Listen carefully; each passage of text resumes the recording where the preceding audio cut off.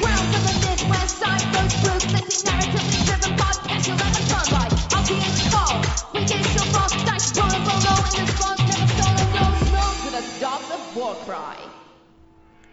Dogs of Warcry is a new podcast from the Mortal Realms, focusing on Warcry, a fast-paced, cinematic skirmish game by Games Workshop. Join us for discussions on gameplay, rules, lore, painting, terrain building, campaigns, and events. In Episode 5, we dig into the gameplay of Warcry, the importance of abilities, and tactically waiting. All of this from our vast 10 weeks of experience. Welcome to the Warband. My name is Eric, or Stonemonk Gamer, and answering the call with me this episode is Thrallmaster Josh. Hello. And the Bottle Finder himself, Pavend. Heyo. How are you guys doing tonight? Great. Doing good, feeling good.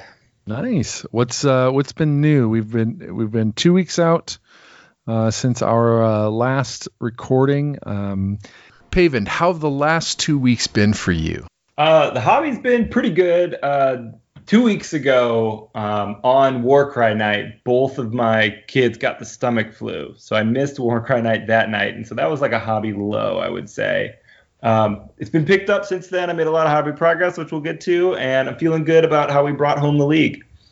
Nice. Yeah. Josh, how has the last 2 weeks been for you? I agree. No, it's been busy, and unfortunately, it's that time of year. Bugs been flying around the house, but otherwise, been making some good progress in a variety of hobby fronts, which is awesome. Nice. Yeah, I've had the busiest couple weeks at work, and I don't see any sign of it letting up. But you know what? We're going to go ahead and release bi-weekly podcasts, run more leagues, and have an event in a month. So who cares about work? Yeah, we're already straight. Real world can wait. Exactly. Well, let's drop into that hobby progress. Pavend, tell us a little bit about what you've accomplished. All right. I had a slow start on my Defiled Rune set. I couldn't get a paint scheme together, but my co-host and me talked about it last podcast off air, and I kind of took a combination of all of their advice. Eric said turn up the tonal difference. Josh gave me some good color wheel information. I kind of combined those and got a dark blue to go with my kind of light tan, and I feel really good about how things are progressing. I have the two big buildings left that are about half done, and like the statue. So I feel good about that. It was an interesting kind of experience painting all this terrain. It's definitely different. It is my first like kind of large set of terrain I've ever painted as part of my hobby. And so that was cool to do that and have that accomplished. I probably like painting miniatures better now that I'm at the end of it because, I don't know, I just appreciate a painted miniature more in the end. No idea what my next project's going to be. There's too much really exciting stuff coming out of GW right now. But I have at least like a week or so to think about it. Awesome. Nice. And, yeah, the ruins look awesome, by the way. Just saying. Oh, thanks. Yeah, I think you took a very good route on that, and it was. I'm excited to see once you get some mushrooms on there and some good old mold growing. Yeah, I started working on that. And I didn't like it, so I decided I was just gonna like kind of paint it all out of the box and then try to mushroom up a little piece and see how I feel about that. But there is a chance I'll just leave it kind of standard. You know, you could do something where you have like scatter mold or mushrooms or things.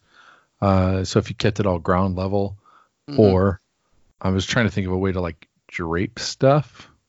Like instead of a solid base, could you do it on like a piece of cloth and then have stuff like modeled off of it and just hang it over? A lot of different ways. Lichen. Yeah, just use some lichen. You know, the reindeer moss and kind of hang it over stuff, make it look like. He said he wasn't liking it. What are you working on next, Pavend? I don't know. There's like I said, there's just like a lot of really exciting stuff. The new Orc War Clans book is really cool, so that might mean I dust off some Iron Jaws and paint some new ones for a Warcry Warband. There's the Cities of Sigmar book is also really cool. Doesn't have a Warband yet in Warcry, but I would love to start that project that way because it's really intimidating because I don't really have any minis for that range yet. So I don't know, but I don't start my next project until I've finished my previous one, so I have some time. Josh, what were you just saying? Well, I was saying Varangard, I remember a conversation several weeks back about coming up with one of those war bands as a project. Nice, putting that idea in the ring. Mm-hmm. Josh, what have you been working on the last couple weeks? Oh, my main focus has been sculpting and getting some models painted for the painting competition for the league. So I did get 4 of those done and whipped up a base because there was some pressure on the podcast, people whipping up bases. And so we got that entered, and happy with really like the color scheme. So I'm definitely looking forward to getting the rest of the models in the warband, get the ears on and get them all painted up to see them all together. Then I got to keep that momentum going. And at the same time, kind of started browsing and putting together images for the starter set terrain and the Shattered Storm Vault to start painting that up. Because Paven has inspired me, and with events and things coming up, I really want to get that terrain painted so that everything looks nicely together. Yeah, no, definitely those fox ears and the iridescent colors on those. And the color shift paints. Yeah. Looks really cool. So glad you got 4 of them done. I can't wait to see more of them on the table. And this past few weeks, I was trying to think. I think I counted 7, fully painted warbands, or a lot of models painted and on display for that. That's quite a bit of hobby that's happened in the last 8 weeks. So also proud that that's kind of accompanied the league and been a priority for some people. So I know there's a few painted warbands that weren't able to make it to the display yet. So maybe they're there this weekend. Gonna pop over to do some voting and see how they're going this weekend. But I also was painting for this. I had a bunch of, like I said last time, I think I had a bunch of stuff started, a bunch of the Untamed Beast started, but managed to paint up 1,000 points. I think it was 970 or something like that. And it included some of my favorite models. So the Heart Eater, the First Fang, the Beast Speaker, 2 of the Flesh Hounds that I'm using as Rock Tusk Prowlers, 3 and 3 of the Plains Runners. So that was cool to get those on the table. And then I started this escalation of terrain, I guess, for the displays, and then in the end wasn't able to pick up one of those herdstones. And so I was like, do I have anything I can do otherwise? So I took my bell tower from the starter kit.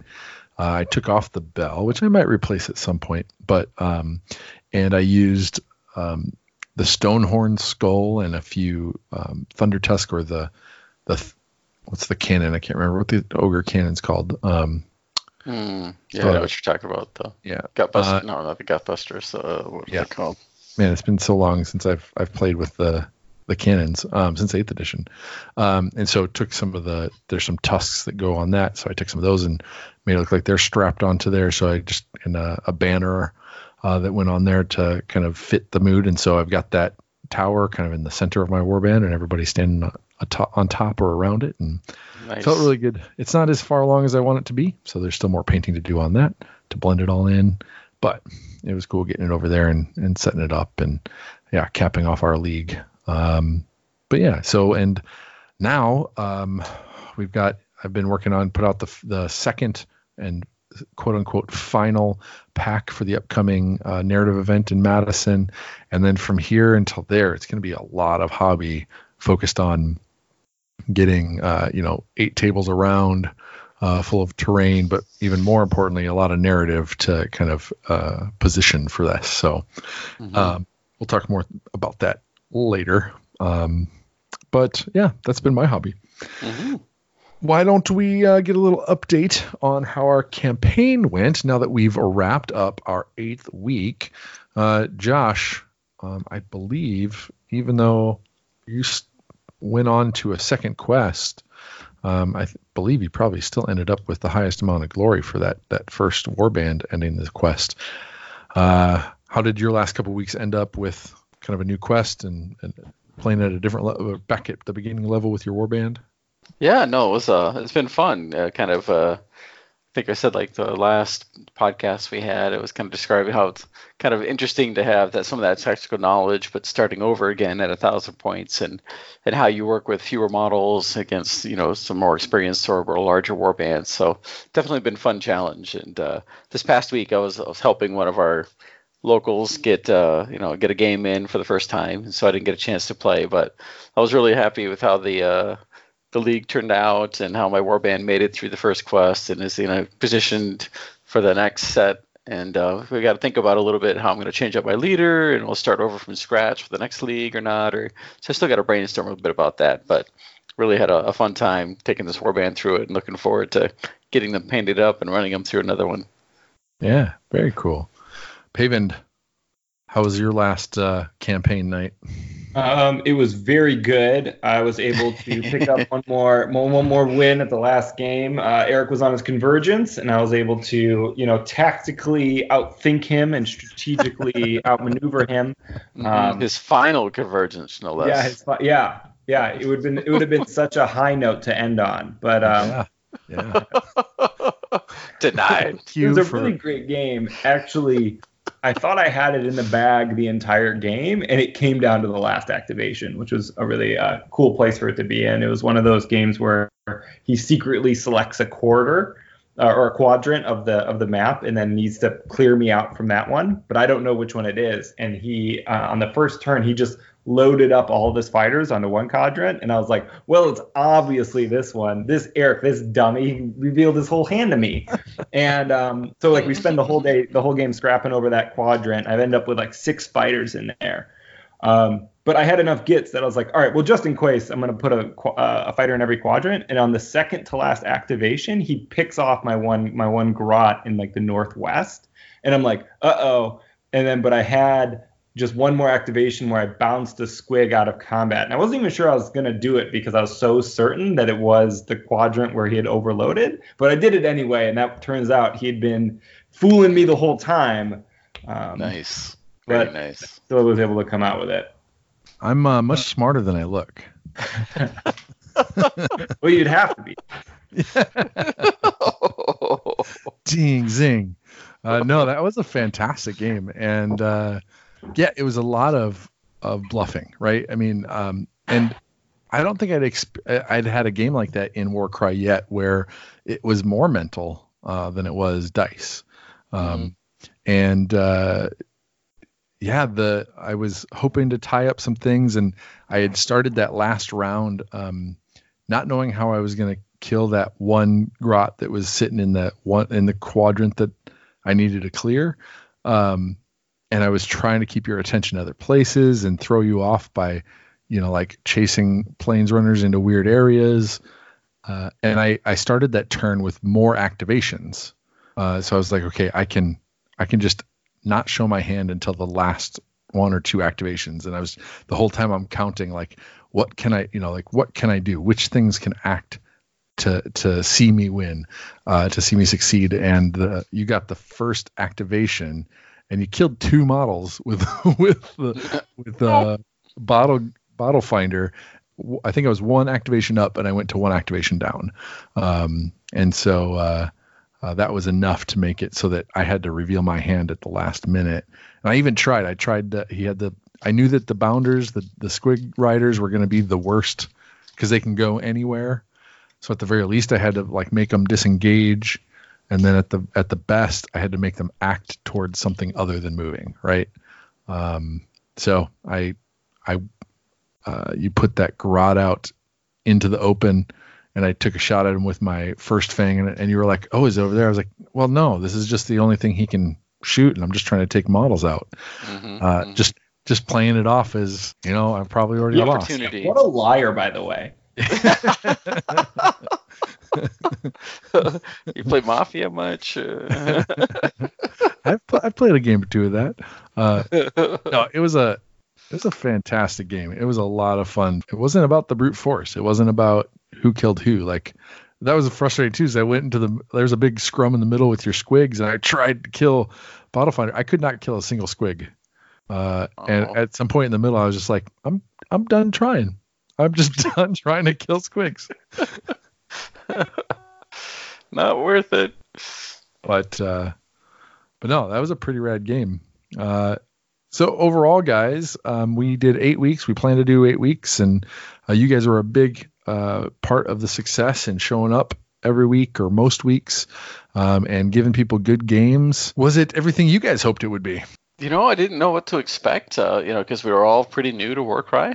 I think it turned out to be more than I was hoping, and had a lot of fun opponents, and nobody was afraid to change warbands, try new things out. So I'm really curious to see how many we'll get back for the next league and what warbands we'll take forward. But yeah, had a great time. Yeah. How about you, Payman? It was great. I think I got everything I wanted out of it. I got a lot of good games, got to see a lot of cool war bands, met some cool people in the local community. I progressed on my quest a lot. I'm actually just on that final convergence, so maybe there's going to have to be an off the books game just to get me over the edge there so I can close the loop on that one. But it was super fun. Thanks for putting it on, Eric. Absolutely. I wasn't sure if I've never done anything like a league. A lot of the Mortal Realms crew and Age of Sigmar started, it kind of was trying to get the greater community together. So we did a lot with the podcast, and even with Dogs of Warcry is really about kind of celebrating with the larger community all over the US, all over the world, all over the UK, etc. And so spending time locally trying to build community hasn't been what I've spent as much time at doing. We did like monthly game nights a couple of years back to try and build some of that. Put on Coalescence to try and kind of meet some more people, but and Josh, that's where you and I first met, 3 years ago maybe. But it's really kind of taken this to kind of really, I don't know, give me some practice in trying to build something. And so I had a couple of goals. One, obviously I wanted to play the game clean out of the book and see, like, give it time to like stand on its own feet. And I wanted to make sure that every person that came that showed up at League Night could get in a game and felt welcomed, and regardless of what level of hobby they're in. And certainly there's the aspects of wanting to keep growing or get lots of people there, etc.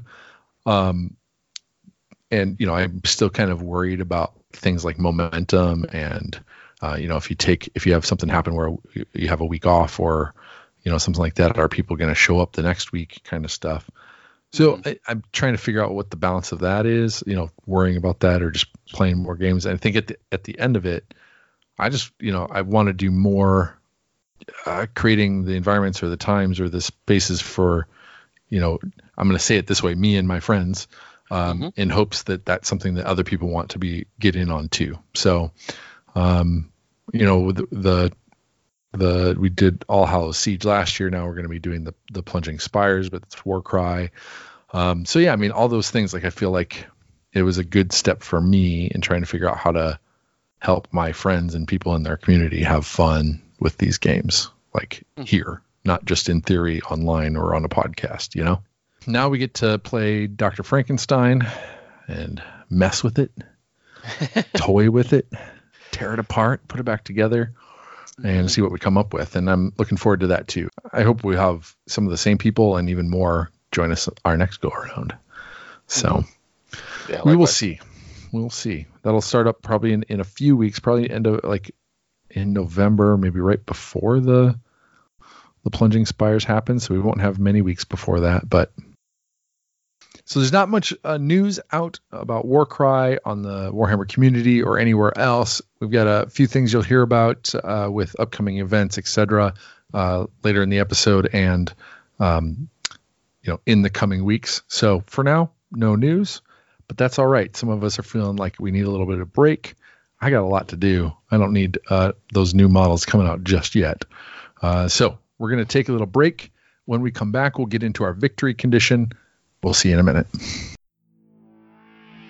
The Mortal Realms is running our first Warcry narrative event on Saturday, November 16th in Madison, Wisconsin. It's titled The Plunging Spires. It's a tight 16-player 4-game map campaign with random tables and an unreplenishable roster. If you're in the Midwest and thinking of coming, registration will open soon. If not, we'll have lots to talk about in future episodes on Dogs of Warcry. More info at themortalrealms.com. All right, welcome back. For our victory condition, Josh, why don't you lay it out for us? What are we here to discuss? Our victory condition this episode is to discuss the game rules in a generic sense. And we're going to share our personal experiences, any tips we've got, tactics we've used for our war bands, using the mechanics and the rule sets. We're not going to read through everything in particular detail. We're going to share kind of a personal experience and how the rules work for us and how we use them to, try and win our games. Nice. The first thing we're going to start with are the war bands. As everybody knows, you have to have a war band to play Warcry. And in most games, you require at least 1,000 points, with a total of 20 models in your roster and 15 on the table at one time. Of course, you require one leader, which is clarified in the fact. You have to have one on the table. Thralls are not added to the roster. You don't get Thralls until later, after dominating a territory in a campaign setting. And so you can theoretically have more than 20 models on the roster because Thralls don't count, but you still need 15 models on the table. Allies, monsters are on the roster, and a special unique roster that we kind of talked about when we covered monsters and mercenaries. In match play, you're allowed one ally. In a campaign play, you can have one ally per dominated territory. And then, of course, you have to do challenge battles to actually have a monster and be able to control it. And then, of course, challenge battles are events that are outside of that, like the arena battle that was in the September White Dwarf, can alter what points or how many models you can have on the table at one particular time. So this has to do with kind of your warband makeup, the things that can go onto the table. Obviously, we have primarily worked out of the core rules. We haven't gotten into monsters and mercenaries yet. Thralls are a part that, we've had opportunities to play. We've each been able to kind of mix up our roster a little bit more, or have a few more options to choose from, and therefore change what we put on the table and when. From the start of our campaign, or from breaking Warcry out of the box initially and putting models on the table to 15, 20 games later, how has like your flexibility or ability to kind of build your roster and then, kind of think about what you put on the table, how's that changed, Paven, since kind of day one? Have you been doing the same old from the beginning, or has this list building aspect been important for you? So my thinking has changed. I feel like I've learned some things.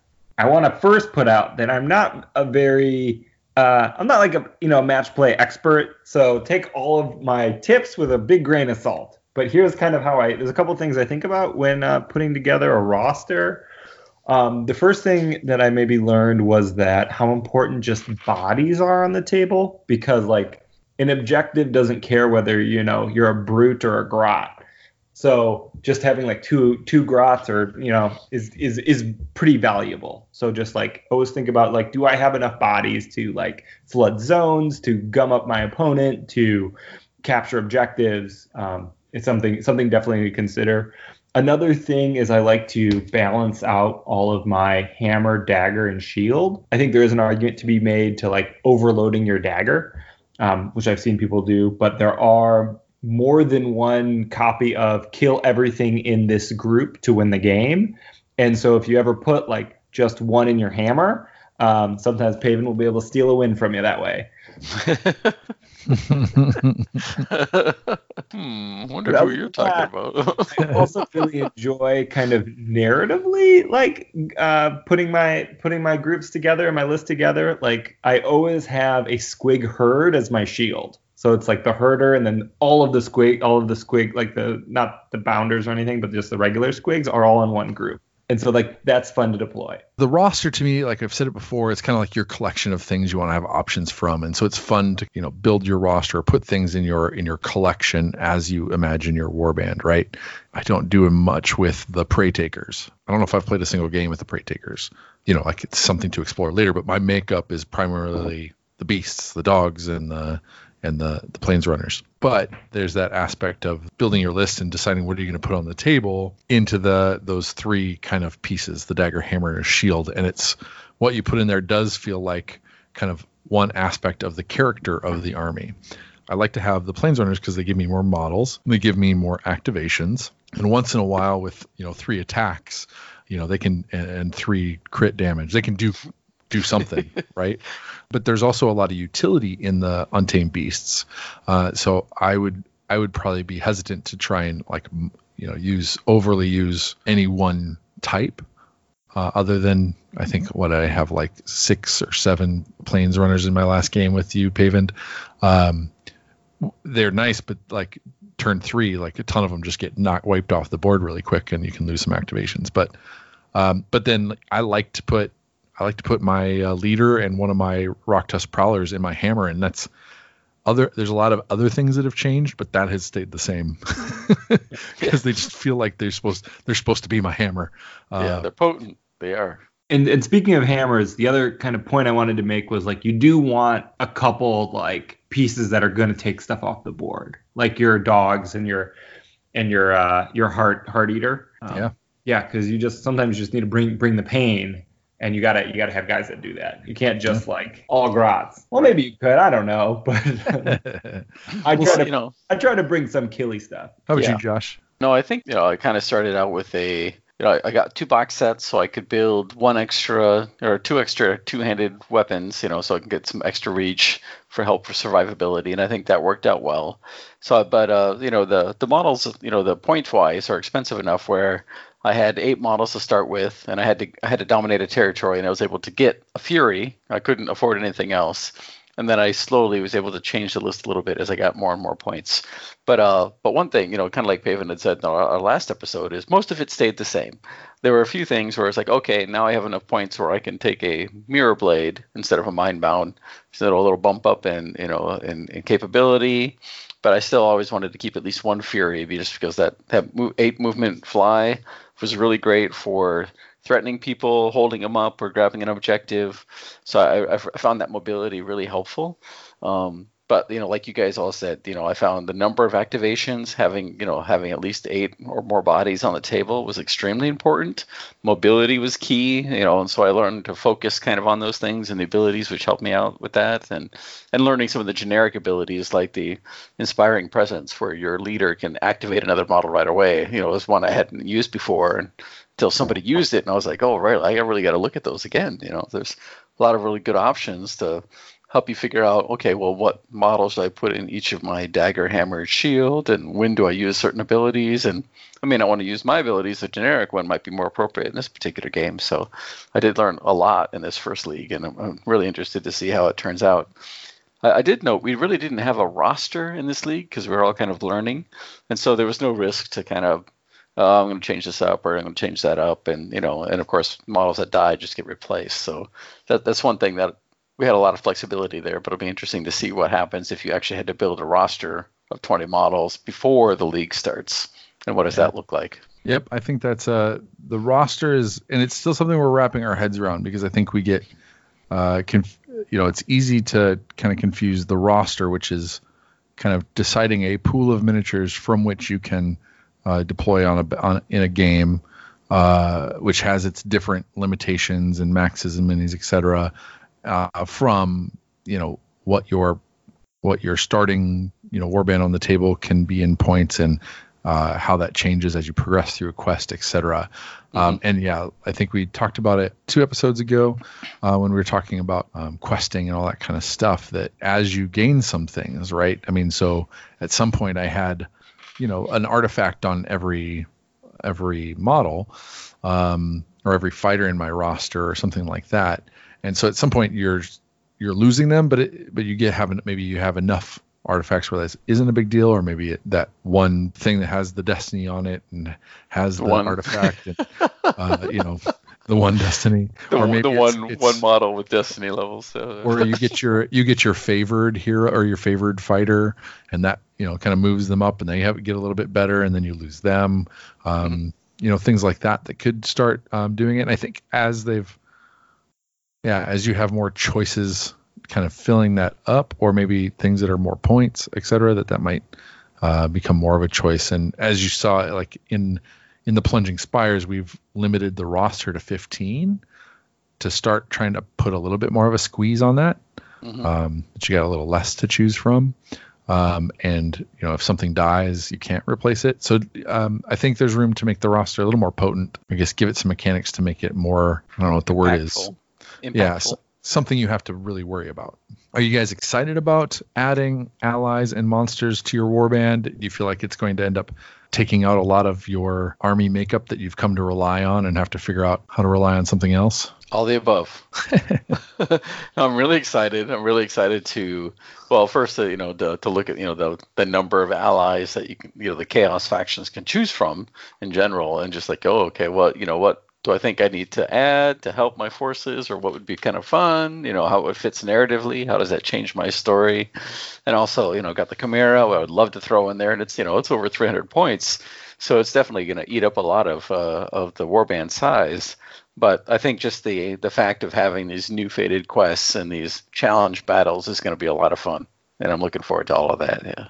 Nice. Do you think, Paven, if you're looking at adding somebody or a mercenary to your roster, are you going to put that ally in and take out some of the smaller point models to get them in, or are you going to take out a specialist? Do you have an idea of how you're going to swap that in?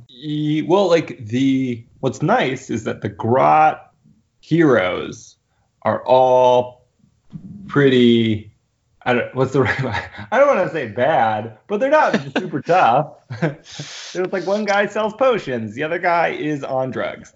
So they're not upside, not very expensive. So yes. I can just swap out just some other, scrub and get some of those heroes in. That's cool. Yeah. Josh, are you with your big old Manticore, are you taking out some of those two-hand weapon stuff, or are you taking out more Mindbound? It's a great question. I think it'll since, for any of the creature battles, you have to have 1 or 2 territories to risk before you can even consider it. So I think by that point, I can use some of the points I've gained from dominated territories to go towards the monster, but I'll definitely have to drop something. And I think it'll really depend on the game on, okay, do I need more bodies, or do I want the longer range, and how does the monster actually play? Does it help or not? That kind of thing. It'll be interesting. I do think, similarly, I've got, a Slaughter Priest that I'm interested in putting in, a Bray Shaman, or maybe the War Queen. All those are cool, but yeah, there's like as mentioned, the Untamed Beasts have a lot of utility at the higher end of their spectrum, maybe more so than some other warbands. And each game I have to decide, am I going to focus on kind of beast speakers and activating some of my Rakdos Prowlers, or do I go with the First Fang and have some range or some ability to kind of reposition somebody? It's nice when I can have a little bit of both. One of the things that I think is, and maybe it's more conducive in match play, being able to know kind of the types of the scenarios that you have to choose from, or at a match play event where maybe you know what the scenarios, what the victory conditions are, so that you can build a list to the condition. Whereas, as we'll talk about in a moment, how the current setup is, your makeup, when you don't know what your game is going to be, you kind of have to build something, a list or a collection of models that does a little bit of everything. Yeah. And that can be really helpful. If you knew it was going to be an objective mission and you just took, what did we build the list? 14 Plains Runners and a Heart Eater. Yeah. It doesn't seem like the most fun, but it would probably be effective for objective play, right? Right. So you kind of have to do a little bit of this, do a little bit of that in order to kind of be flexible to whatever the cards are going to turn up, right? Mm-hmm. Yep. Reflecting on, the $50 Chaos box where you get a little bit of everything, that's probably the right move compared to, some of the other non-Chaos warbands where if you want to get that variety, you got to go a few more places. You got to pick a few more things. When we did our muster episode, there's a few times where you could get, the Hunter box or the Gryph-hound box and get all Gryph-hounds on the table and you're ready to go. But you're kind of you've got one type of ability that you're bringing to the table, and that may not work for as many scenarios, right? Yeah. Yeah. Well, and your special abilities, with the doubles and the triples and quads are reliant on certain models in your force too. So you really got to consider, if I get a triple and I've got no models to use it for, it's kind of a bummer. That's where the generic abilities can help, though, too. There's a lot of ways to build your list. Variety and a broad spectrum of abilities is great. Now let's talk about the board size. This question comes up once in a while. It's 22 inches by 30 inches. And that was a weird size when we were learning about it. That it was, it's the Kill Team size, but none of us played Kill Team very much, so it didn't really register that. It's meant to fit on a coffee table, easily put in more spaces than the kind of previous playing on 4 foot by 6 foot boards with big armies. How has that size, Josh, influenced kind of your ways of thinking about the game? I think, I did play Kill Team quite a bit, and so I enjoyed the board size because you're in the action much faster, much sooner, and I think that also speeds up the game quite a bit. And I found that true for Warcry as well, especially since most of the victory conditions, you're finishing the game in 3 or 4 rounds, that having that smaller size helps the game, the pace, and helps the action quite a bit. Also, from a terrain building perspective or painting perspective, I think it's a nice size because you can do a lot in that space and not have it feel overwhelming that you're trying to fill a 4 by 6 foot table sort of thing. So I did think it's a good size, and I know at the Warhammer store that we play at, it's a smaller store, but we're still able to get 4 to 5 different tables going because of the board size. So it's been working out really well, I think. Agree. Paven, anything? Had you played on kind of war games or miniature games on that size of a board? Yeah, I had also played Kill Team, Eric. So what you're saying is everything I said before was just BS? Yeah, speak for yourself. No, I don't know if I have anything to add on top of Josh. I really like the small footprint game more because what it means with regard to hobby and time a game takes, rather than I don't know if I have any insights to just the size of the board. Yeah. I think because you're rarely deploying, like you get this side and I get this, you get that edge and I get this edge, right? It's rarely that kind of cut and dry or just like, furthest away you can be. Most of we'll talk about deployments in a little bit, but either your deployments vary and you're scattered all over the board. You've got vertical. And I find almost the amount of vertical makes more of a difference in the game than necessarily the 22 by 30 inches. Like you're absolutely right that it gets you right in the action, and the thing that kind of might keep you out of the action is the terrain, for good or bad or fun or not or whatever. And so the board size I think is perfect, but somewhat irrelevant in terms of like. The board size isn't the thing that I think about impacting the game that much. From the standpoint, there's so many other variables that do that.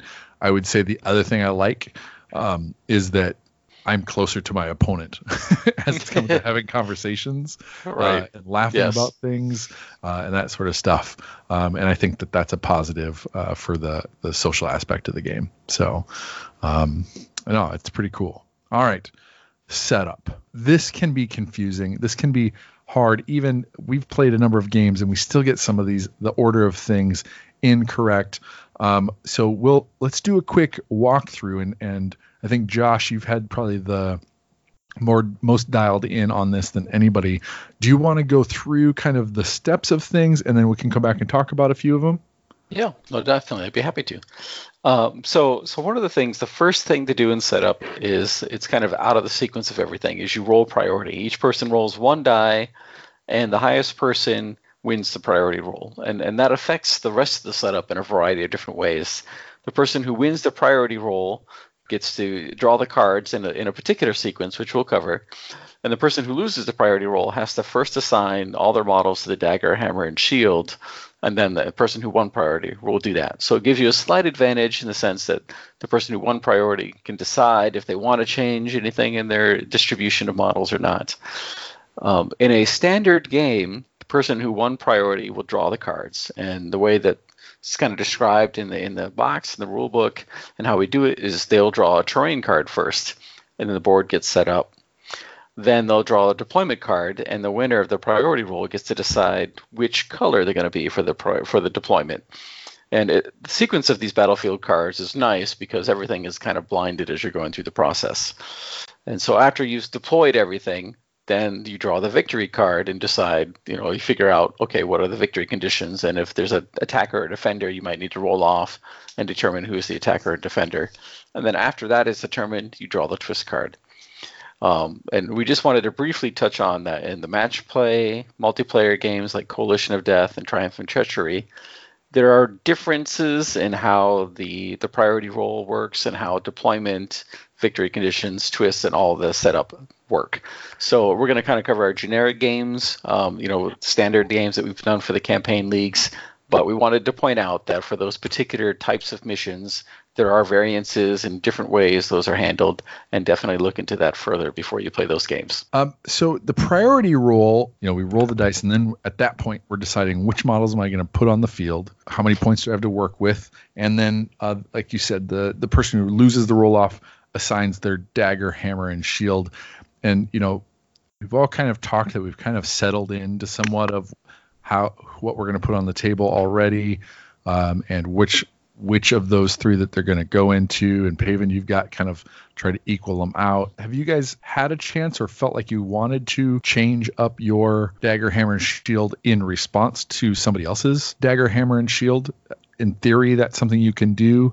Has that played out for you? I've never once done that. I don't even know how I would. I feel like I don't have enough information to even try it. Like, we don't know what the deployment is. We don't know what the victory is, or even like the terrain on the board.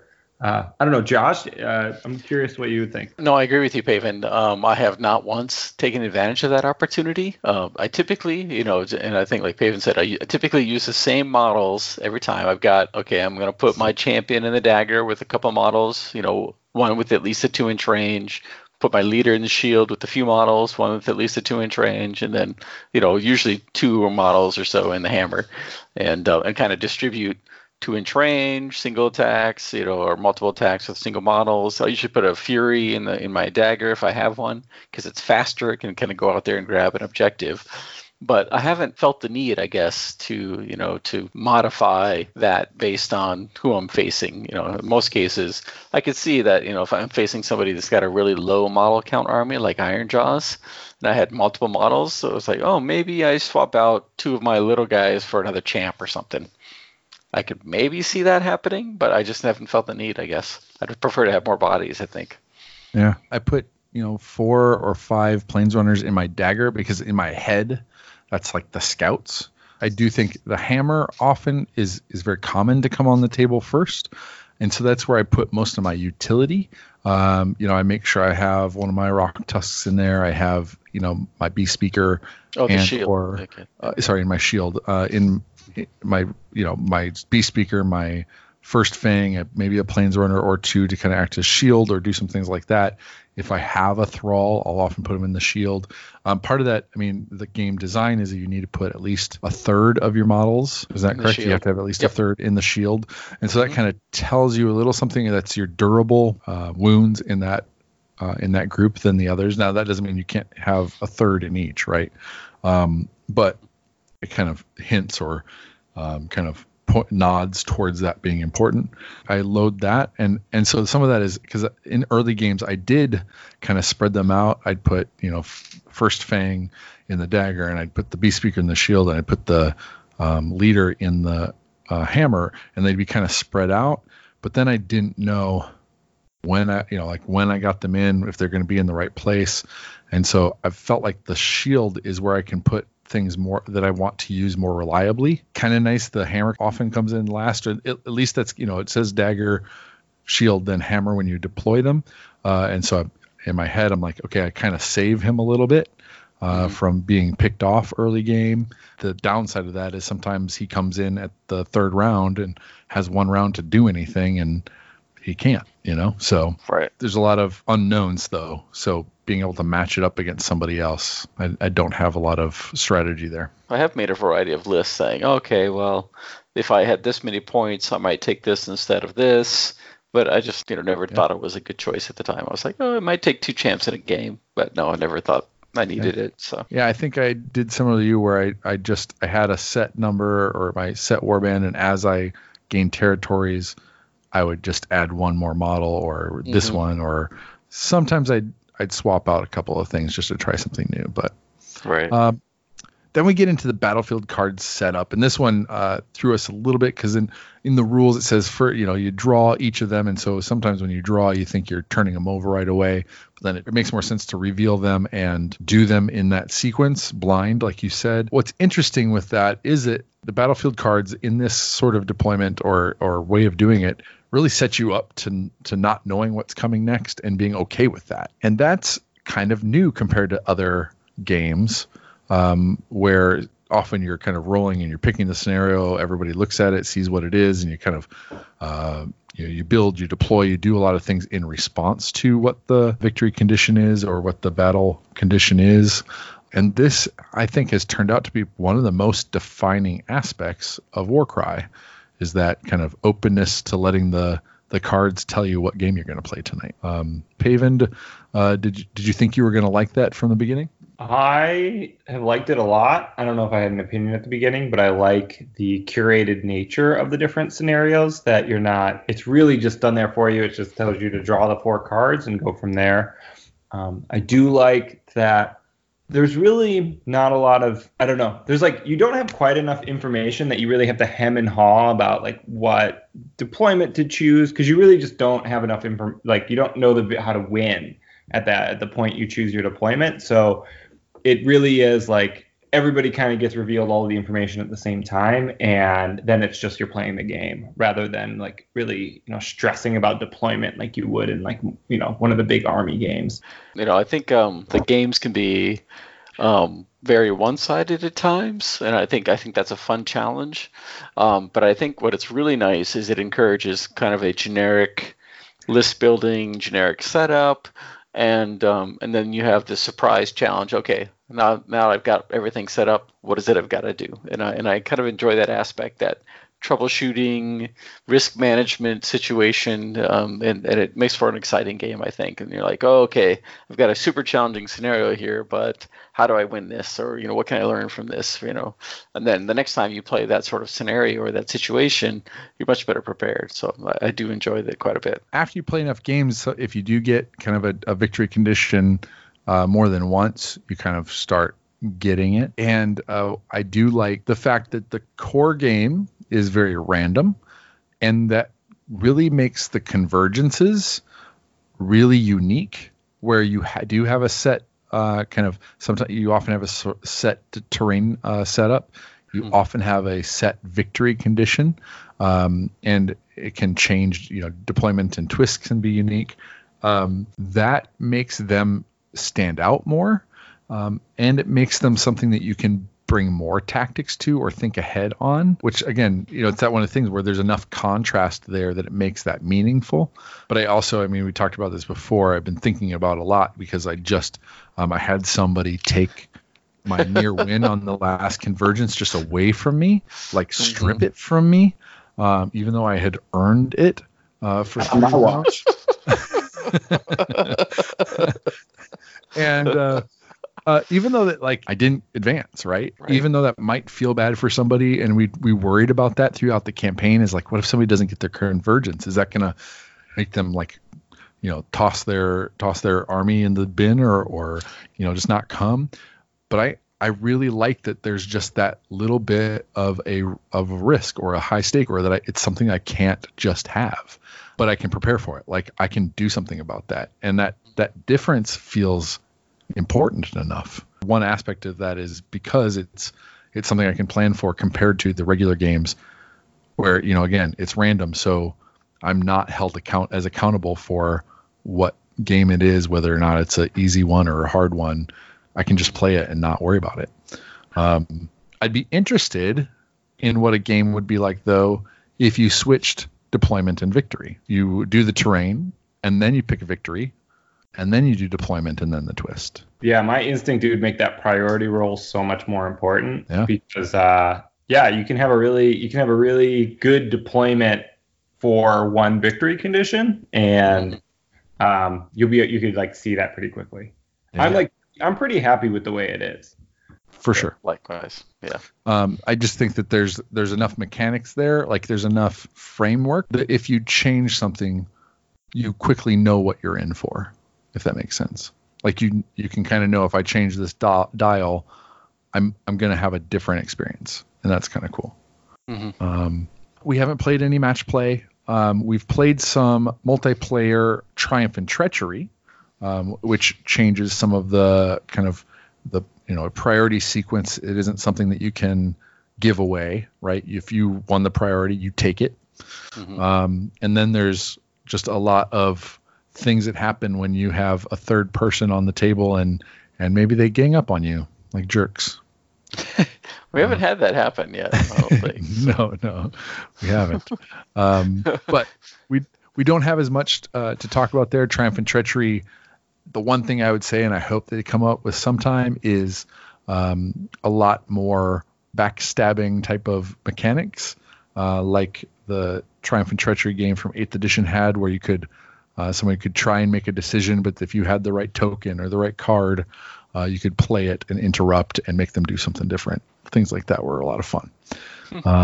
But that's more open play, crazy stuff. I don't know if strategy is even a word that you can use in those games. Well, actually, there's one thing in the Triumph and Treachery. One thing we didn't do right when I was reading through this again is, in Triumph and Treachery, there's a victory condition, but there's also a hidden agenda where there's 6 additional victory conditions that your warband can choose. And we rolled off when we played our games, but apparently you can choose that. And so I think in those cases, you can affect your strategy and your tactical situation a little bit by choosing one that you prefer or your warband is more successful at.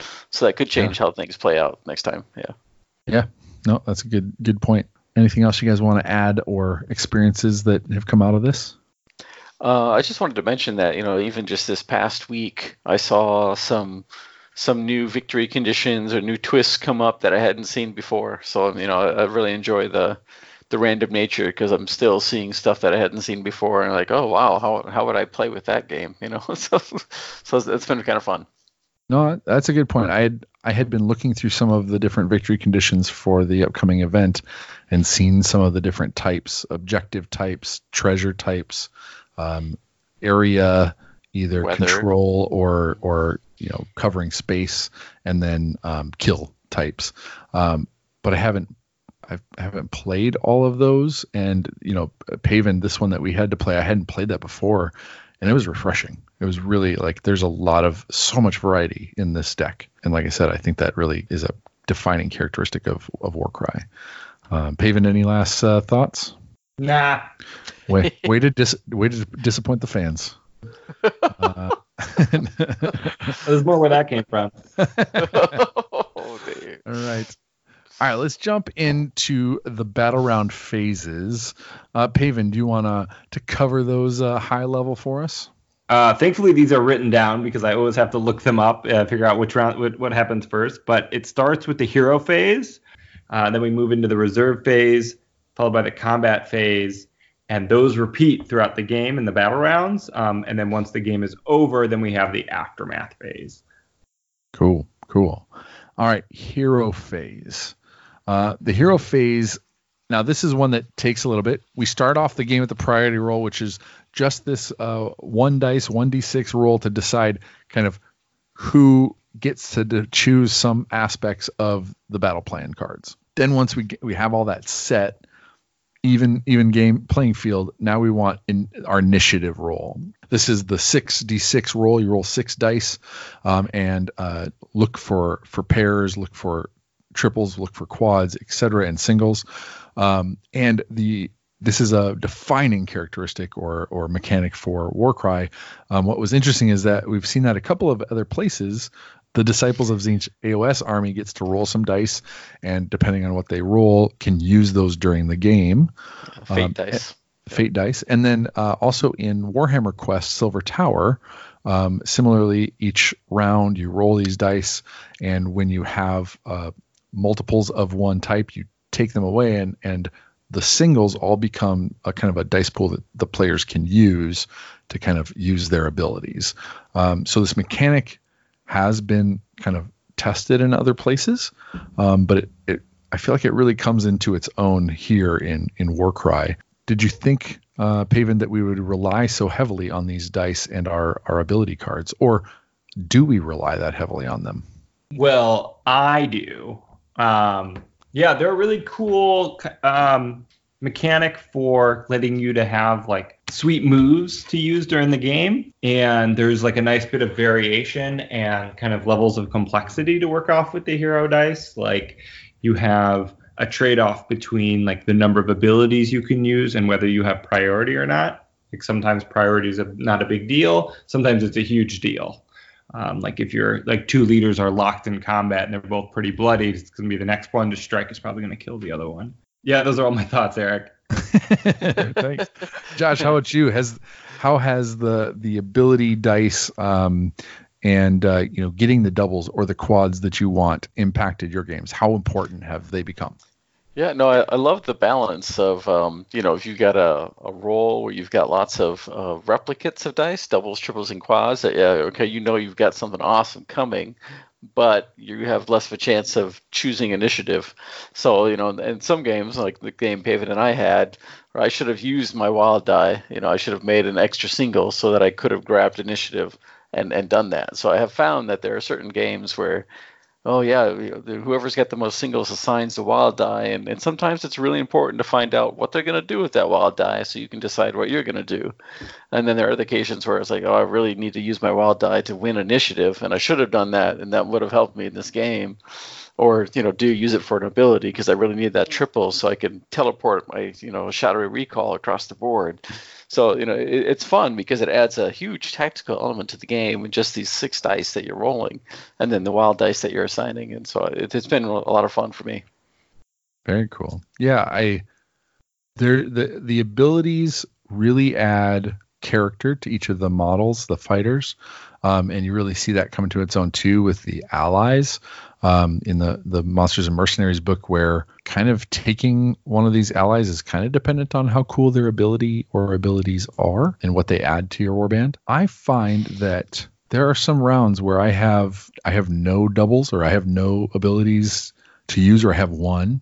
I roll a double and then I have all singles, and I can't do much with it, and so I have to work without that as a resource. And there are other rounds where I will have an embarrassment of doubles or riches, and I don't use them all for whatever reason. I forget. Maybe it's because I just don't need it.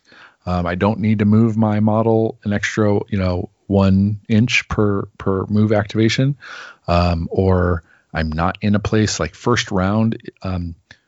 I don't find it as useful to have a lot of abilities first round. Mm-hmm. And so I often save my wild dice and just take what I get. So I find myself sometimes to the detriment, sometimes the advantage, where I'm trying not to rely too heavily on the abilities coming my way to, plan my strategy or think about what I'm doing.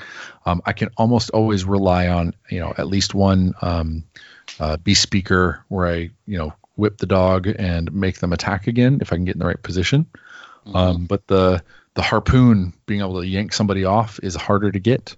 And oddly, I've gotten quads the last 3 games where I've just souped up my leader. But in this last game, it didn't matter that much. I did take out one squig with him, but he just kind of stood in the middle the last round. So.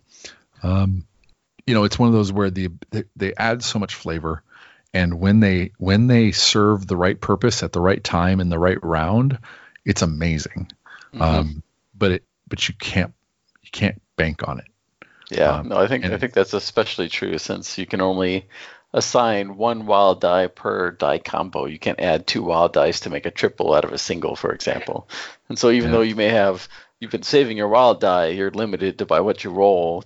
You can only make a double maybe if you roll a bunch of singles. You can't get that triple by adding 2, so it can influence that. Are there any abilities that if you don't get them in a game, they tank your army or make them disproportionately worse? Or are there any that if you get that, automatically changes the game? Oh, yeah. What's that one for you, Paven? Yeah, I don't have it in front of me, so I don't know the name of it, but it's the Gloomspite Quad. Yeah. I'm fishing for that bad boy all game.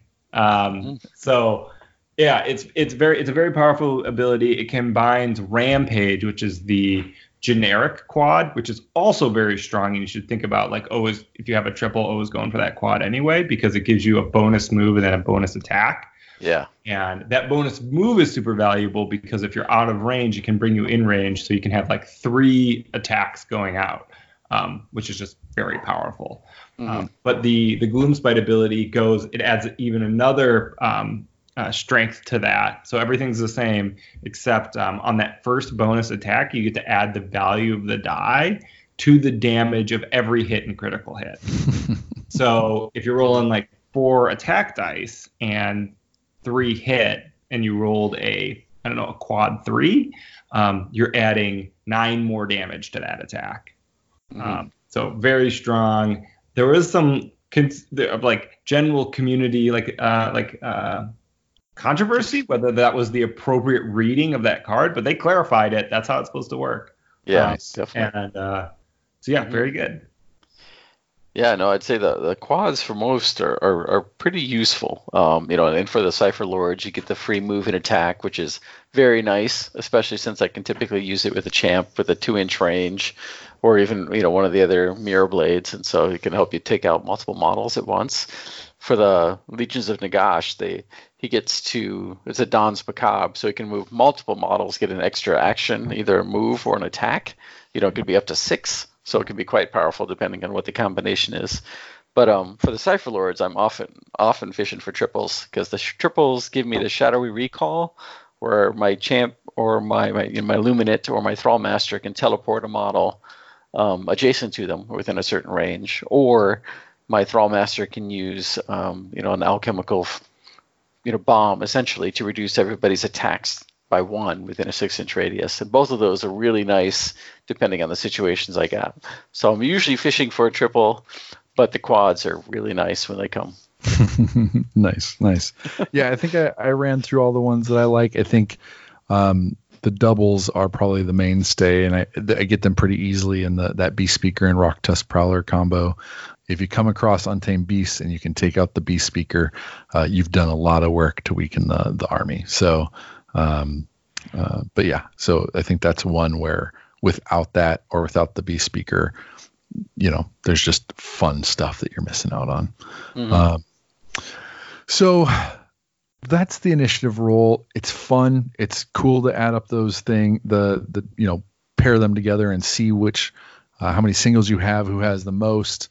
I've found myself even adding, kind of doing this, adding a single to get that initiative. So I'm using all aspects of it. There's not a part of it that feels out of place or weak, and so I dig that. Now, the next phase, the reserve phase, is one that kind of gets mixed up. Where do we put it? Where does it go? But it comes right after we roll dice, after we know what we have in our repertoire as far as abilities, which things do we have, on the cards, and then we set up whether that's a round 2 reserve or a round 3. The deployment cards determine whether or not you bring in, your hammer, your shield first. Typically, it's giving you spots to deploy, and that could either be a point on the board, 6 inches from an edge, 8 inches from an edge, and then that point you can deploy within 3 inches of that point. Or sometimes it'll pick a whole edge or half of an edge, and you can deploy anywhere along that line and then 3 inches from that edge. So there's a lot of spaces or chunks of the board that the deployments kind of give you flexibility in. So we're bringing in reserves, round 2, round 3. Josh, what's your favorite thing about reserves? What frustrates you the most? Well, I think it's the deployment cards are always interesting because you never know what you're going to get. And so, like you said, you can be, you get the deployment, you put everything down, and then you get the victory condition. And you're like, oh, dang, if I had been the other color, but, if my reserves are coming in over there, then this would be a lot easier. So I think it's interesting, but it can be extremely challenging at times. But one of the things I've learned a lot about reserves is that, there are times where you really want to deploy up on that edge of that deployment, when you're coming in on the reserve, because you really have to rush that objective, or you got to cut someone off. And then there are other times where you're trying to keep them alive because they're like, oh, you got to kill my hammer, but they're not coming in until round 3. all right, how do I, what's the most conservative deployment I can do? How can I save that model, or where can I run them? Or, so it's nice because again, based on the cards, you never know what you're going to get. And so you can really alter the situation. The reserves can impact you a lot, or they can impact you a very little, and it's kind of fun to see how that changes based on the game. How about you, Paven? Are there any parts of the reserve that makes or breaks your effectiveness on the board? One thing to think about is that if something's coming in on the third round, it has, depending on how long the game goes, it may only have like 1 or 2 activations before the end of the game. So like you know that from turn 1, like generally how long the game's going to last and how many activations you'll get. So that like think about what you want those guys to do. Another thing that I've noticed is that the reserve, when you come in on a long board edge, that gives you a lot of flexibility. Because it's 3 inches out, that like save that decision towards later in the game, and it really like allows you to like, gives you a lot of options for where to put your guys. Yeah, I think that aspect of a third round reserve really affects the game. Really affects, especially if it's my hammer and I've got 1 Rock Tusk Prowler and my leader coming in third round. That's 2 rounds, or let's say the first round is all movement. That's at least 1 round where I'm not getting any of those activations or letting them be effective at killing something to lessen my opponent's number of activations, and that can be tough. And so, but that's also part of the reason why. I mean, I really like that's in there, because it just throws the type of wrench in that you can't always plan for, and so even if you've tooled your list up, you can't predict that, and you have to play through. Yeah, well, and I think it's fun too, because you may set up your models and you're like, oh, I've got to keep in mind round 2, my enemy's models are coming in behind me, so I can't stay here. I got to move somewhere else, so it really forces you to be more dynamic on the field as well. Paven had we both had a round 2 deployment, and we had got to put Furies on the table for chaotic beasts, and I just put him over by his deployment as a welcoming committee. I thought it was a really nice thing to do, and to kind of make sure that he saw them right away. But it's things like that where there's just other things you can play with and other tactics you can use to kind of determine how things are going to go. Mm-hmm. Built-in slowdown. Right. Now, the next phase we're going to cover is the combat phase, but I want to take a quick break so that we can come back, talk to you about kind of the biggest phase in the game, and break down probably more tactics here than anywhere else, but we'll see how that goes. So we'll be right back. Don't go anywhere. Thanks again for subscribing to Dogs of Warcry. We hope that our love for the Age of Sigmar setting comes through in all of our podcasts that you listen to. Whether it's the Mortal Realms story phase, our Underworlds podcast, What the Hex, or this little gem. If so, consider dropping a tip over at themortalrealms.com/Patreon. Thanks. Welcome back. And finally, well, not finally, that's the wrong word. Next, maybe something we've all been waiting for a little bit is talking about the combat phase, because this is where our models get to act. This is where they get to move. This is where they get to hack each other apart into pieces, spray blood all over the floor, make the place just a mess full of carnage. Let's back it off, ease it off. Now the combat phase is where our models get to take actions, and we're primarily talking about 4 types of actions. That's what the rules give us. They give us a move action. You can take an attack action. You can take a disengage action and a wait action. For an activation, you get 2 actions, and you can take any one of these twice, or make one of one kind and one of another kind. And during an activation, you can use an ability. Let's start with the move action. Paven, how important is movement? Mr. Squig Hopper, Squig Squad, squigs in my face all the time. So it's pretty important. I would say this is more of a movement game than anything else. Like, you really need to like position your guys in a strategic and intelligent way. I think important considerations when thinking about your movement is like your threat ranges, so where you can like move and attack, and your opponent's threat ranges. So like, or if you move into somebody, they're gonna get, you know, a bunch of free attacks, or a bunch of like, you know, they can double attack you, so you don't have to move and attack. Other things to consider are like jamming up your opponent. So just putting guys in their face that they have to deal with. Maybe, you know, some of your planes runners or your grots that aren't necessarily important pieces, but, you know, it prevents them from like capturing objectives, grabbing treasure, getting off the board, or what have you. So those are kind of some high level tips on movement. No, I think, we talking about clogging up people when we had Chaotic Beasts as our twist last night. The Furies, we primarily used them to kind of use their either 8-inch move or 16-inch double move to get right next to each other's models, so that they'd either have to attack them and deal with them and use up an activation, or have to use a disengage before making a move action, therefore not being able to move to an enemy and take an attack action. So there was a lot of that with the Furies and that sort of thing going on. Yeah, the caginess of, do I take my first action to go all the way over to my enemy with a movement and make one attack action, knowing I'm not going to be able to kill them? Maybe I'm just putting some wounds on them, but I'm going to get get a ton of attacks back on me and probably die.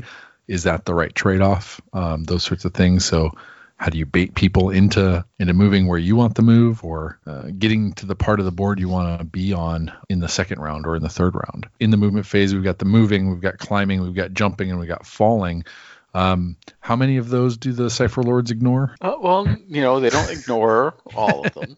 We have certain abilities that allow us to fly at times, which, the squigs get to do, the squig hoppers get to do all the time.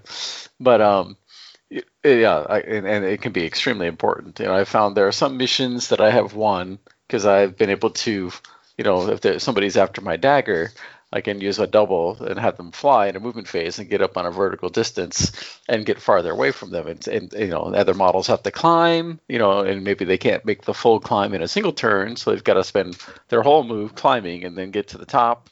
Or maybe they climb to do an attack and then they fall down. So I found there's it's one of my favorite phases because it's so dynamic. You're doing so many different things. You can move and jump. You can climb and jump. You can climb and then move. And then depending on what you've done, you may end up falling, or you may take dangerous terrain damage by moving over spiked fences. And but you can also use the movement to kind of block off the top of a building and prevent models from getting up there, so they're stuck climbing up with one action, attacking you, and then falling down. So there's a lot of really unique circumstances that each of the missions can affect. But the Cypher Lords have been really nice with the Shadowy Recall, where I can just pull a model 12 inches away and put it closer by to either save it or put it into combat for extra attacks, or using that, my quad or my double for fly move, which has been extremely helpful for either getting closer, getting up to some vertical distance, or getting away, when I need to get away. So it's been awesome. Yeah, I do love how moving, climbing, jumping, all can be fluid from one to the other. You can, when you're moving, if you've got 5 inches of, or let's say 8 inches of movement, and you spend 3 of those climbing, 2 of those jumping, and then the rest of those walking across the battlefield floor, etc. You've got a lot of mobility, which I think is the key to making the terrain feel like a good part of the game and not just an obstacle or something in the way. It can be just enough in the way when you're trying to hit something or get line of sight on something or attack something through a barrier or something like that. I like to err on the side of permissiveness. For instance, there's not anything in the rules that specifically talk about, and maybe you guys would disagree on this, so this could be good conversation, that the one that kind of gets singled out a little bit being different from moving and climbing is the jumping. That it's a horizontal move measurement out. If you don't end on a vertical space, Or horizontal space. or a horizontal space, a 1 inch platform, then you fall. When Paul and I were playing, is that we ruled that you could end a jump in a climb position. So you could measure out from a platform to a wall, and instead of ending that activation falling, that you could continue a climb from there. And I would say we read it a few times, and it'd be a question for you on whether or not that something is how the rule works, or if it's something that you feel like doesn't fit the spirit of the rule. For us, it was a scenario of he had somebody on a platform. There's a pillar between him and where he wanted to jump. Not a big pillar, but just enough he couldn't draw a straight line to kind of the vertical above the area he wanted to land in. Jump out to the pillar, do a little circumventing of the pillar, and then jump again and land, right?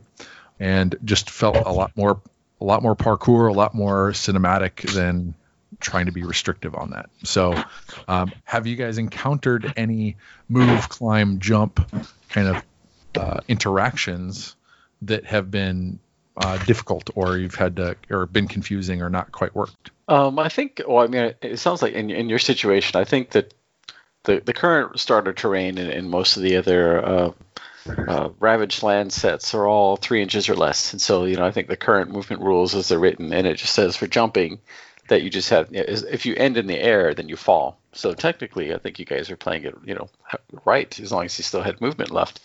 But I think when you're playing with taller terrain pieces like the 4-inch walls that, that Paul's got together for the Gibbering Dome, having those kind of subtle adjustments is perfect because it makes more sense because you've got much taller distances, and certain models like Legions of Nagash, where they got a 3-inch move, they're gonna have a much harder time getting over those surfaces. So coming up with some, I guess, modifications of the current move sets, I think makes perfect sense. I think in games where I've played, movement has been interesting because there are occasions where I really need to get over there to that objective, or I need to get to that model. Do I climb down and lose movement, or do I just jump and risk taking falling damage? On that dice roll of a 4 or 5 for 1 damage, a 6 for 3 damage. But maybe I get there faster, and then I can attack that model with my movement. So those are some of the tactical decisions I make with that jumping aspect. I don't think it's coming too much of a concern. I think some of the confusion is where some of the starter terrain pieces don't have a platform, and people are climbing up and then they're ending their move there, but technically you can't. You've got to keep climbing until you reach a 1x1 surface, and then you can stop.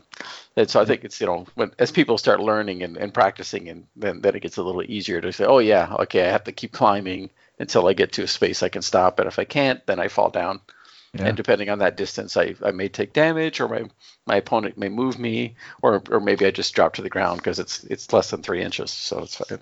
I want to highlight 2 more ideas before we get to falling, because I think falling is important, and it's a question we get asked a lot. Is from players when it's new, how does falling work? And so one is the idea of horizontal movement along a wall. Mm-hmm. So if you climb up a wall, usually the idea is you're trying to just climb up to the next platform. But if you need to get over dangerous terrain and you're next to a wall, and you wanted to climb up the wall, climb vertically a few inches, and then move horizontally a couple inches, you can do that, and then back down. If you are pinned against the wall by a model and you want to, obviously if you have to disengage, this doesn't work. But if you are able to go up the wall and then jump over them, that's something that would let you get on the other side of a model, or again, an obstacle, without climbing over top of it, I guess. Where you land can be important if you land within an inch of that obstacle and it's dangerous terrain. Things like that. And then most importantly, right, that climbing movement, obviously you're on the floor or on a platform, and if you end your movement on a platform, you're fine. If you end your first activation in a climbing, if you're going up a wall or something like that, you can start your next activation in that same spot. Action. Yeah. Next action in that climbing position. There's a couple other places where you fall. Well, actually, I don't know. We'll just deal with this. If you end an action in the air, right? You've measured out from a jump, or you are ending your second action, you're ending your full activation in a climb, then you have to fall. And in the case of both of those, wherever your position is at the end of there, you drop straight down, and then you roll for impact damage. And that is a D6 on a 4 or 5, you take 1 damage. On a 6, you take 3. That's only if it's 3 inches or more. Correct. You're right. If you're falling from a 3-inch or more surface, and typically jumping right now with the core set, if you're jumping off of that terrain, you're generally going to be taking impact damage or correct rolling for impact damage. There's a big difference between those two, because when you jump and you fall, you take impact damage, but your opponent doesn't get to move your model. However, if you're above 3 inches, well, whenever you fall, if you're climbing and you ended your activation on the wall, you fall, your opponent gets to move your model anywhere within 2 inches of that spot. So there are times where you are climbing, maybe you climbed up with one action, you attacked with another action, and then you fall at the end. So you have to decide, okay, is it worth that? Because my opponent gets to move me because I've fallen, and is there dangerous terrain nearby, or does he put me on the other side of an objective or not? So weighing whether, jumping, there's no risk besides the impact damage, but falling, your opponent can move your model. So there can be a really big tactical change. You can also fall if somebody is attacking you and has a critical hit and you're within half an inch of an edge of a platform. In those cases, you roll a die, and on a 1, you fall. And then again, your opponent would get to move your model, and you roll for impact damage if you're 3 inches or higher. So those are the occasions where falling can impact your tactical placement. My 2 cents, another 2 cents in here. And so I think we just got done discussing how important movement is. And so when you're looking at different members of your warband, really put a high value on like a high movement, because it allows you to do so many things and have a lot of choices you can make.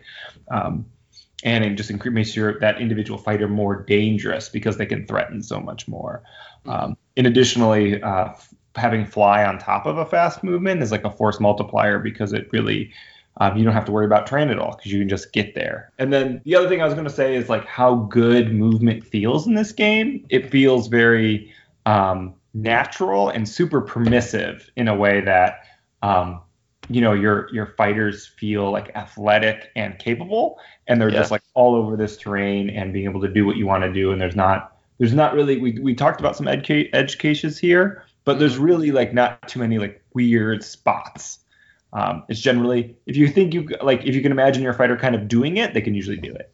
Yeah, I agree. One of the interesting things that Eric and I noticed this week when we were looking at some different war bands and terrain pieces is that, there are certain war bands which are affected by the terrain and movement, or the Cypher Lords, for example, have certain abilities that allow them to fly, but they're not allowed to move over 3 inches. So they're kind of limited with the starter terrain. Yes, they can get over all of those pieces, but if there was a 4-inch wall, then they wouldn't be able to fly over it, where, the Squig Hoppers would be able to.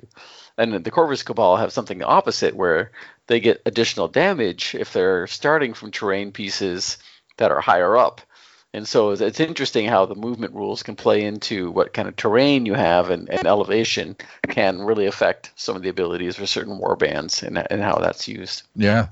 Let me ask you this. Pavind, your Squig herd generally has a movement of 4. Would you say that is a good movement, a bad movement? How do you generally feel about that? I think 4 is on the slower side. It's not the slowest. I think 3 is the slowest, but 4 is like you're not going to be able to reach out and touch everybody you want to.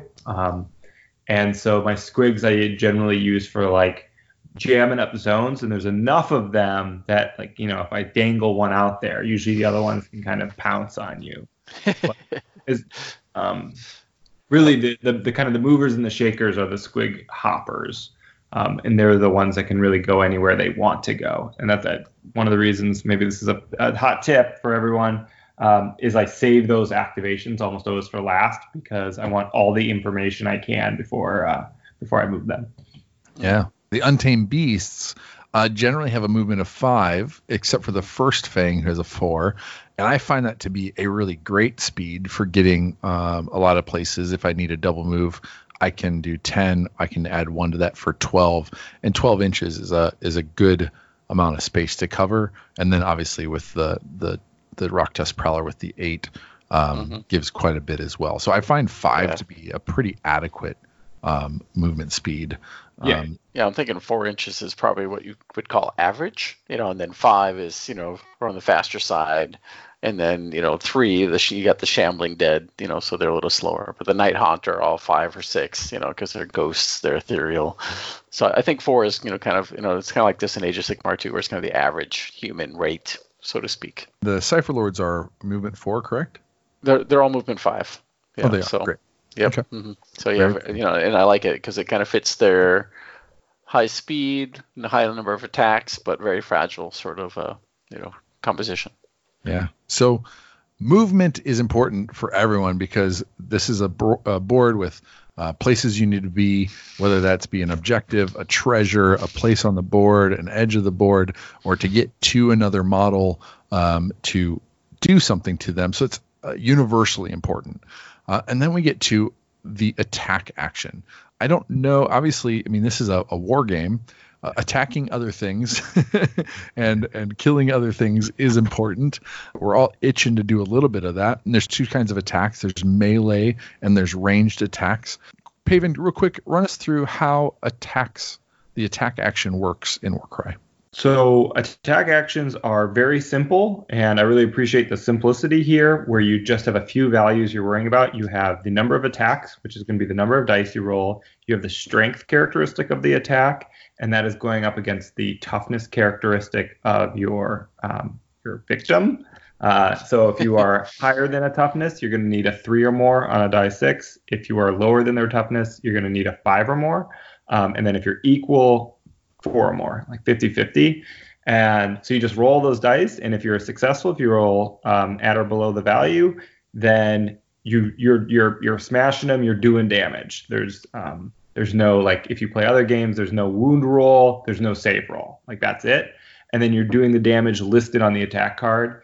And then so you have your regular damage, and then if you roll a 6 to hit, you always do your critical damage. And so that would be the second value. So it's very fast, and it feels very satisfying because you're always doing damage, you're rarely whiffing, and people are getting pretty bloody pretty quick. The attack action is first and foremost there to kind of peel wounds off something and eventually take something off the board, put it out of action. Josh, Cypher Lords are, like you talked about, a little bit of a glass cannon. They can come in and do some big damage, but they don't want to get attacked back. How important is managing attack actions for you? No, it's I'm still learning. There's lots to learn, I think. And one of the first lessons I had was, and Paven talked about this a little bit, is forcing your opponent to move towards you so that they have to move and then get one attack action. They don't get that double attack action.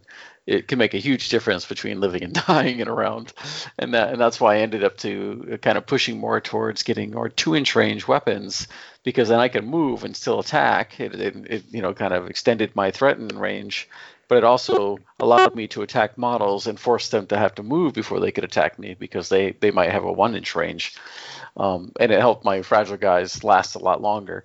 The Cypher Lords have a lot of attacks, so you're kind of gambling and hoping for crits or a high number of attacks, and then you're hoping to finish off a model so that you can attack another model in the second action if you needed to, or move away depending on the scenario and circumstances. But there's also the double, which gives you your model an additional attack with any attack with 3 inches or less, which can be pivotal at times. If the champion and the Thrallmaster both have 5 attacks base, gives them 6 attacks, there's a much better chance of taking out a model. Absolutely. I struggled early on with the Untamed Beasts to kill things. And some of it was, knowing what models could be effective. Some of it was, whether or not, like, again, my Heart Eater could get someplace and then he would have 4 attacks, which isn't bad. It's swingy, right? It's on strength 4, so it's not the strongest, and often I'm rolling on 4s even with the Heart Eater. And And so none of them are super reliable until you get, I mean, the Rakdos Prowler, if they can, do 2 attacks or 2 attack actions and then get to attack again with the Beast Speaker, then at least, I'm getting 12 dice into a model or whatever, and it's more likely to take them down. So I do find that I'm looking for criticals more often, and I do have kind of that spike damage. A lot of my models do 5 damage on a crit. And then recently my Heart Eater has, been buffed up with a greater artifact, and his quad adds half the dice rounded up to his attacks and damage. And so that becomes a very explosive, high end. But I find I focus more on trying to decrease my opponent's either movement. So if I put a Plains Runner up against them, then they have to attack. They may have to attack it, or it just negates some movement. Or trying to make sure I'm kind of focusing and ganging up on a model to try and take more wounds off, so that eventually I can take it off in another round or something like that. And so for me, the attacks sometimes feel less important. I'm definitely trying to take other models off the table, because the attacks and killing things is how you reduce your opponent's activations, which if you can get an activation advantage, say that 3 times fast, that's a big advantage on the table. You can't take it for granted that attacks are the most important. Especially in this last game with Paven, I think it's really changing my attitude too, where there wasn't a lot of death. I think, Paven, did we each lose 2 models, 1 model? Eric, I killed half your warband. Oh, that's right. That last round, you killed a lot more. That's right. A lot of my Plains Runners died. But that's what I mean too. Is like my warband dies easily, but so I don't always have that attack advantage. But that I don't feel like that takes me out of the game, if that makes sense. Yeah, because you got numbers. The Plains Runners had a lot of numbers, but they do die easily. But again, it's that balance. Yeah. Yep. So I got a question for you guys. Because our 3 forces in particular, we haven't really seen a whole lot of range. Anything beyond the 3 to 4 inches that you kind of get with the standard warbands we've got right now. But for example, Ben, my stepson, has Legion of Nagash, and his Necromancer's got essentially a magical attack, range 3 to 7, minimum range of 3, longest range of 7. It's the only ranged attack I've really noticed. I haven't played against the Bone Splitters, which have a range with some bows and stuff like that. But do you feel like you're missing that? You wish you had some? Would you take an ally with range to help mitigate some of that, or what are you guys' thoughts on that? Paven, how's your arrow? Shooters. They're shooters. Well, I have one shooter.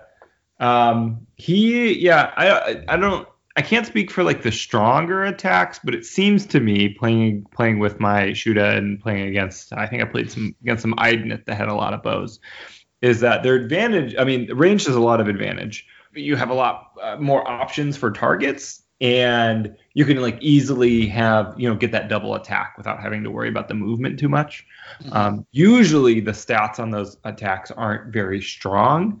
So I found I've gotten a lot of value when I just need to pick off like 1 damage. When you just need that 1 damage or 3 damage, usually I can get that with a Shuda. But if you're really trying to start getting through like a big ogre brute or a leader, you're just not going to get there with bow and arrows. Okay.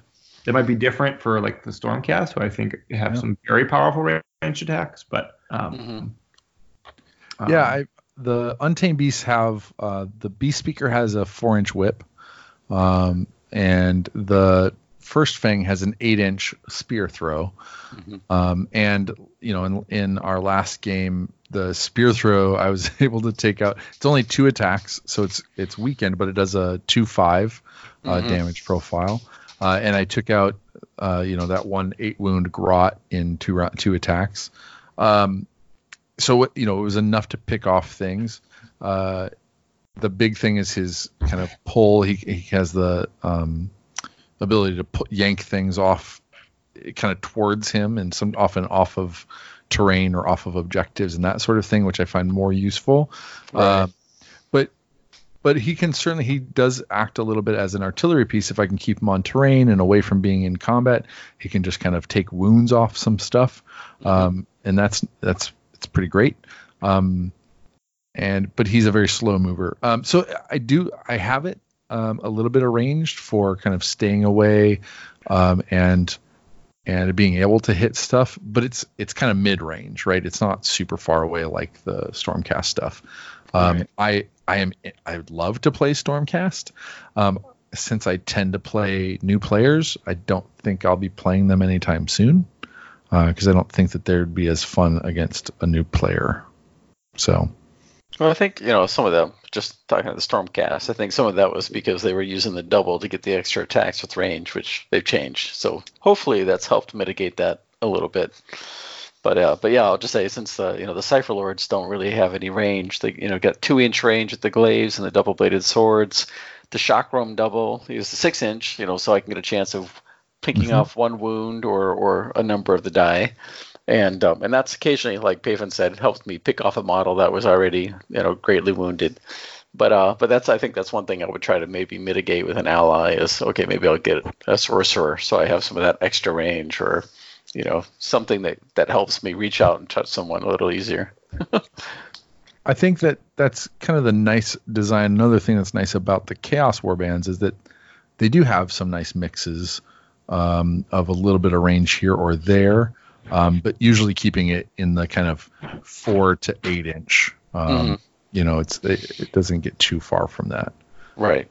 When I have range, I use it, if that makes sense. Cool. Definitely. We get into a couple of actions that have different, I think, probably had a different kind of feel when we started into it than we got out of it, and maybe we haven't experienced them in other games in quite the same way. So next we have the disengage action, and this is fairly simple in it, but it's easy to forget. When you start your action within 1 inch of an enemy model, and you want to make a move, in order to move away, you have to take a disengage action, and it limits your movement to 3 inches, and it can only be a move. It can't be a climb. It can't be a jump. It can't be anything but a horizontal move, which also means, again, like if you're on a platform, you can't disengage to the battlefield floor. You have to find a 3 inch. You have a maximum of 3 inches, and you have to end up more than 1 inch away from any enemy models. So you can't disengage from one to go and attack another. You can't disengage one to jump off of a platform. You can't reposition yourself next to a different enemy model. It definitely feels like a strong limitation. Does it feel as bad to have to disengage as you thought it would, Paven? Does it feel as restrictive as it sounds when you play the game? Often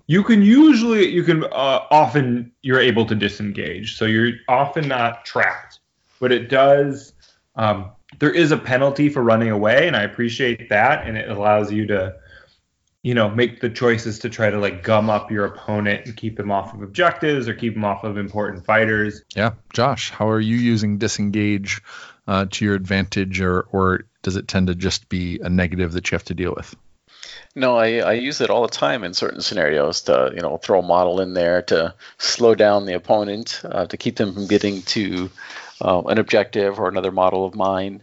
And I also try to use my 2-inch range movement on certain models to give me that distance so that I can still attack and not have to disengage to move away because I have a movement of 5. There are certain armies like the Legion of Nagash where they have a 3-inch move anyway. They suffer no penalty whatsoever.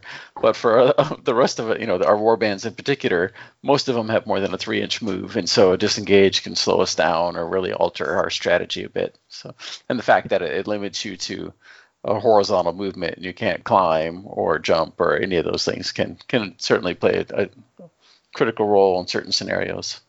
Josh, when you're using your 2-inch reach weapons and you get in there to do an attack and avoid being engaged yourself, is it frustrating when the opponent just moves away from you and doesn't have any penalties because you aren't engaged with them? Does that come up often?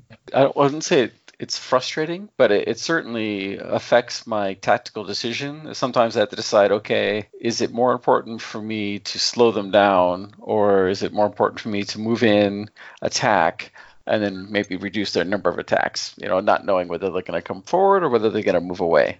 But yeah, certain missions, it's like, okay, I've got to get in there. I've got to slow them down, even though I put my model at high risk. And that's where I really like having the Fury, because it's a disposable model, 8-inch range, flies. I could throw it in there and then catch up with my other models. But yeah, it certainly affects my decision on whether, okay, yeah, he's going to be able to get away, but I need my model a little bit longer, so I'm going to do that instead. So yeah, I do think that positioning, if you're going to have a model that is positioned to force a disengage, you can, depending on where you put them in more of a corner, or cause them to disengage in a direction that's less convenient for them, or if you can have more than one model kind of pinning them, then that gives them fewer options to disengage. So I think with more time I'll be able to use it more effectively if I'm thinking about it. But yeah, I do find it inconvenient to have to disengage. Because I think that, well, I was going to say that I think because I'm often trying to get someplace, it's not always as effective for me to attack. And so I want to get someplace else, and that just takes, a couple inches off my movement, or forces me to disengage in a weird angle before taking my full movement on the second action. And so I dislike it a lot. Yeah.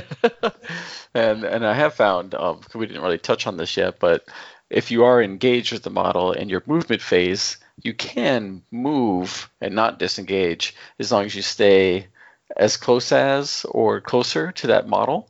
And so there are occasions where I've been engaged with the model, and in an attempt to slow the rest of their forces down, I'll move and then make sure I'm within engagement range of another model. So I've effectively forced two of their models to disengage if they want to move anywhere, and then and try to get in an attack. Instead of getting two attacks, sometimes that optional movement to slow down your opponent is more beneficial. So clarifying, you can make a move action if you're engaged within 1 inch of enemy model by just moving around them and staying equal or closer than where you started. Exactly. Cool. Any other kind of ideas or thoughts or tactics or advice on disengage? I just want to put a kind of a rule. I don't know if this is clarification, but a disengage action is not a move action proper.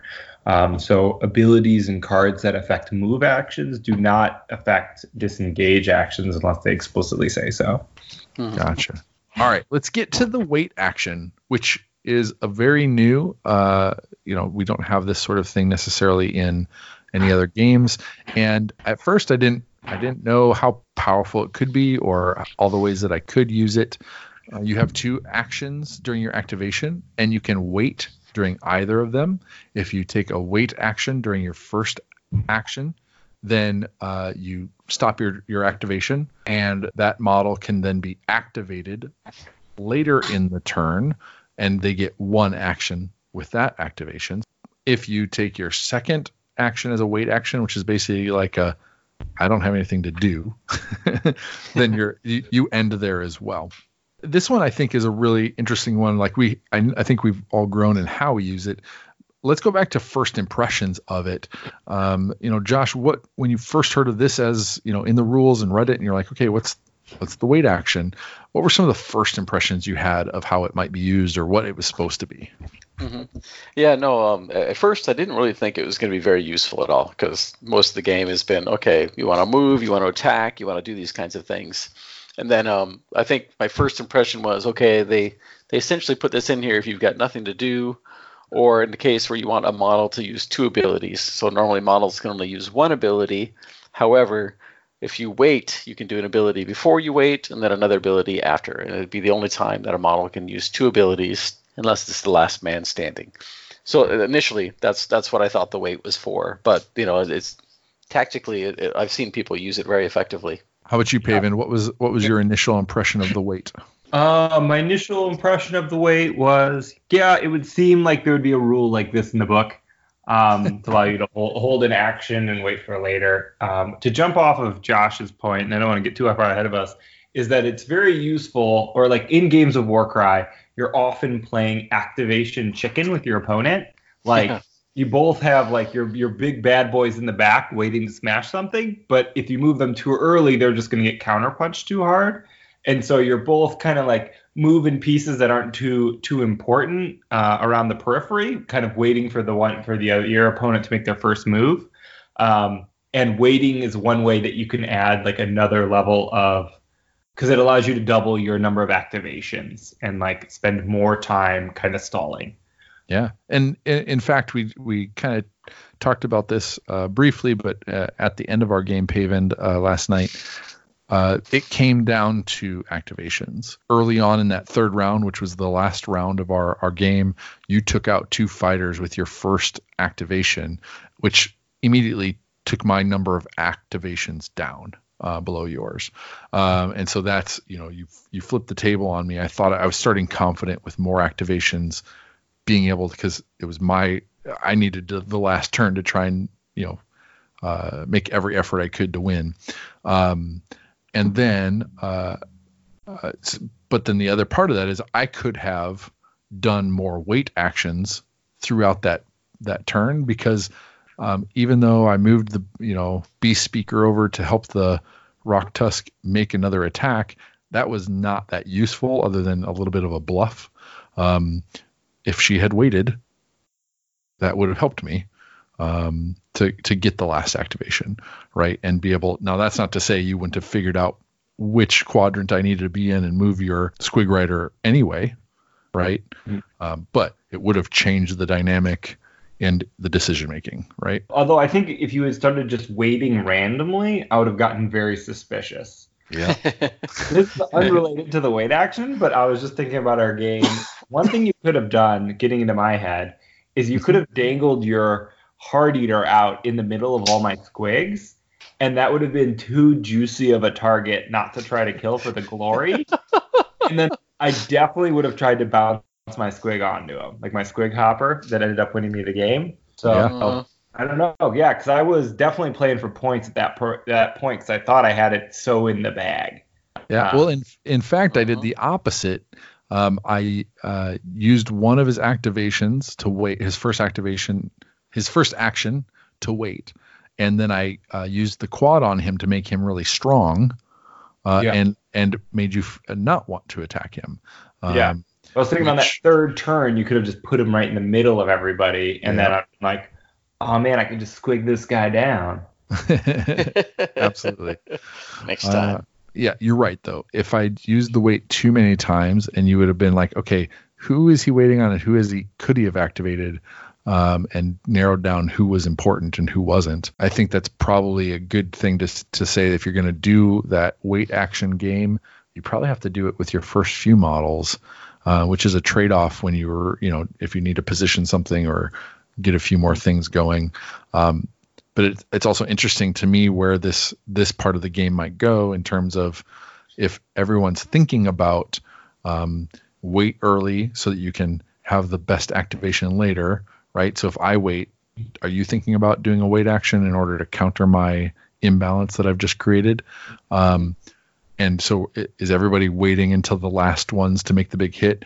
And then do you start punching early, right? And that sort of thing. So it is a much bigger dynamic than I thought it was going to be, for sure. Yeah, and it's definitely one that I haven't really used a lot yet, except for I think there's one occasion where I wanted my Thrall Master to use 2 abilities. That's the only time I've done it, unless I couldn't do something. But I've seen other people use it very effectively, and it's like, and made me reconsider, like, I really should try to play that game a little bit. Especially when I'm down models, like you said, try and balance out the activation sequence. Yep. Are there any things, any tips or tricks that kind of change depending on whether or not you're playing the objective game, whether you're playing the kind of treasure grab and hold, whether you're playing the kill their dagger or kill their shield or whatever, or kill their hero, assassinate, whatever? Are there any things that come out in terms of how you're playing, how you're thinking, that pop up because of those that we haven't covered? Yeah, I would say something to think about is you often don't have to fight to win, and fighting would actually like make it harder to win. Like if you were the warband that's like running away or whatever, or that needs to burn all the objectives, like fighting is just going to kind of prevent you from doing those things. But it's more fun to fight. So think about that. Yeah, that is true. And I think the only thing I would add is that in my experience, it's been, you can never predict what the scenario and everything is going to be, and that changes a lot of what you decide to do. But I think learning what certain warbands can do has been extremely helpful for me, because there are certain scenarios, for example, the Legions of Nagash, if they have a triple, they can bring a model back, and that can, if you're trying to kill the dagger and they keep bringing that dagger back, you'll never win.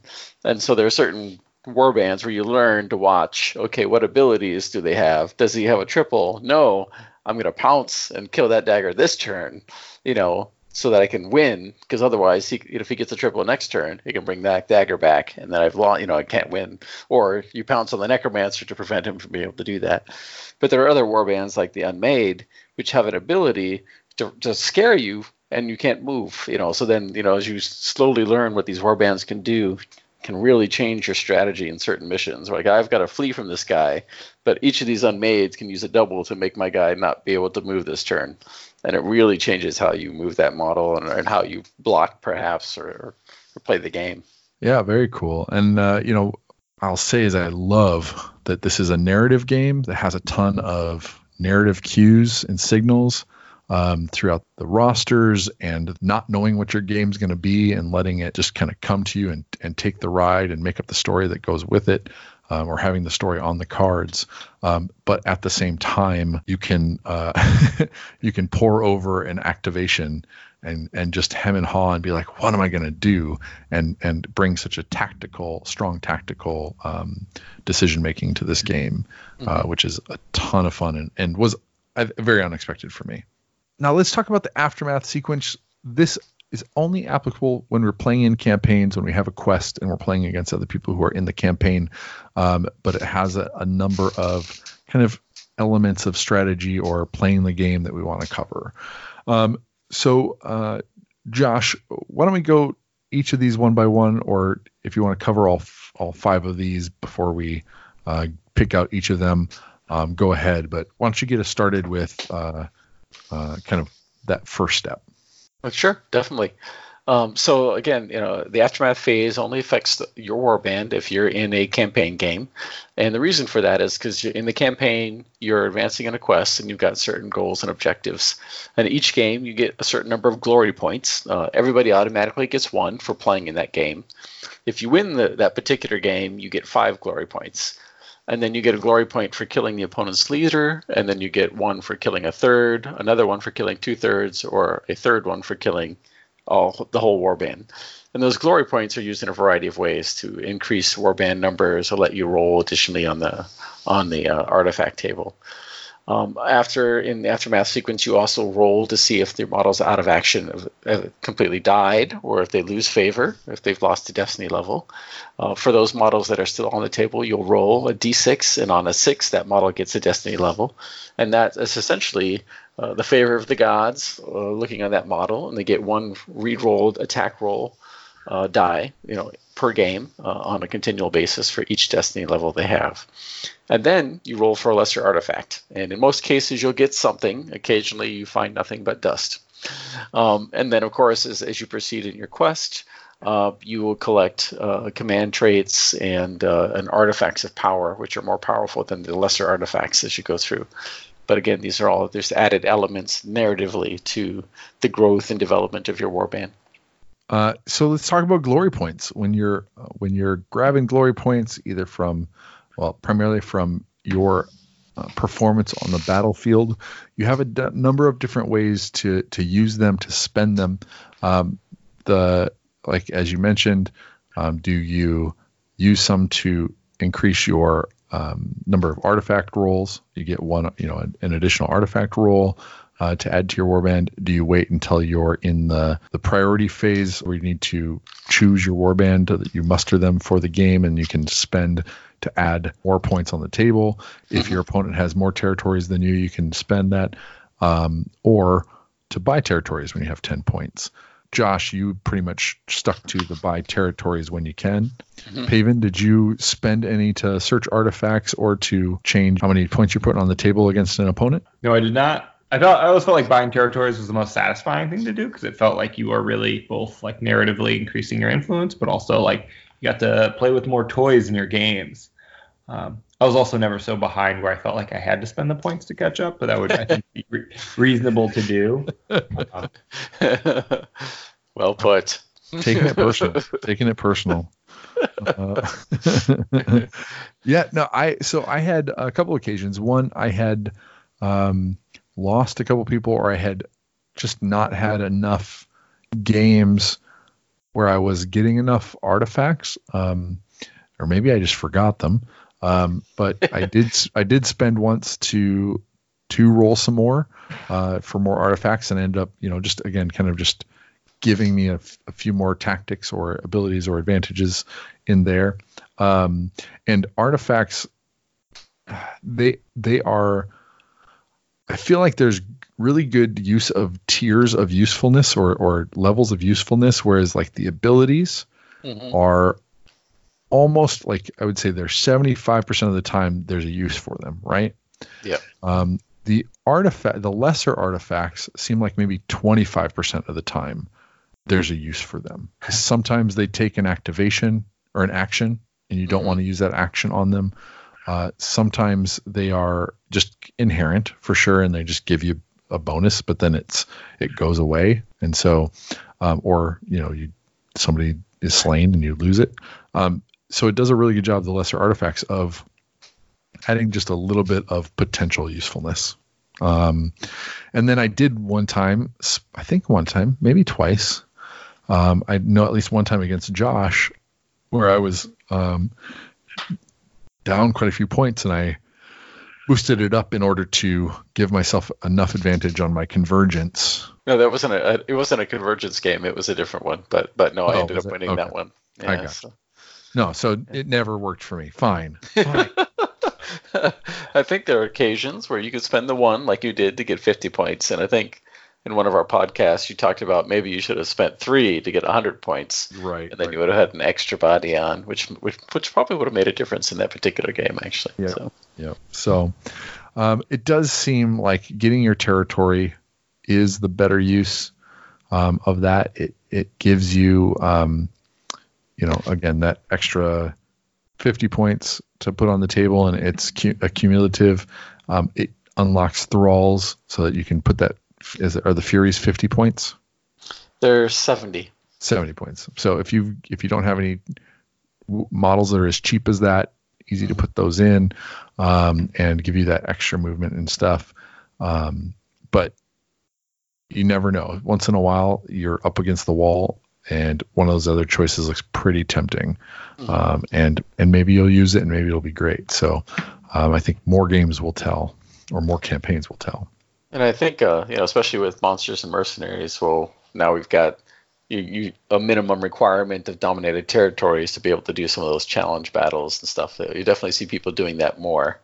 But I think you're right. In cases where maybe you just haven't been fortunate enough to win, a couple games, even having 1 to 3 allows you to add some additional points. So maybe to win that game and get you the 5 glory points for winning a game, and get you that leg up. So at least it's that flexibility is there, which is nice. Yeah.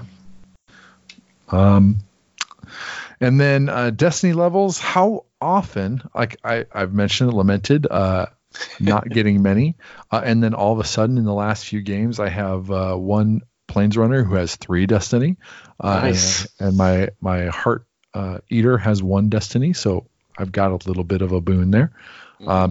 How often are these coming up for you guys? How often are they clutch, those rerolls? There's been games where I've gotten like 1 or 2, and there's been games where I've gotten none. And unfortunately, I often forget to use it. So I need to come up with a better way to remind myself when I'm attacking with the model, like, oh yes, I got to reroll. Do I want to use it now or do I need to save it? In no cases did I have a model with more than one Destiny level, but I know, like, for example, my stepson Ben, he had 2 models that had 3 each, so it's just crazy. Yeah, so it all depends.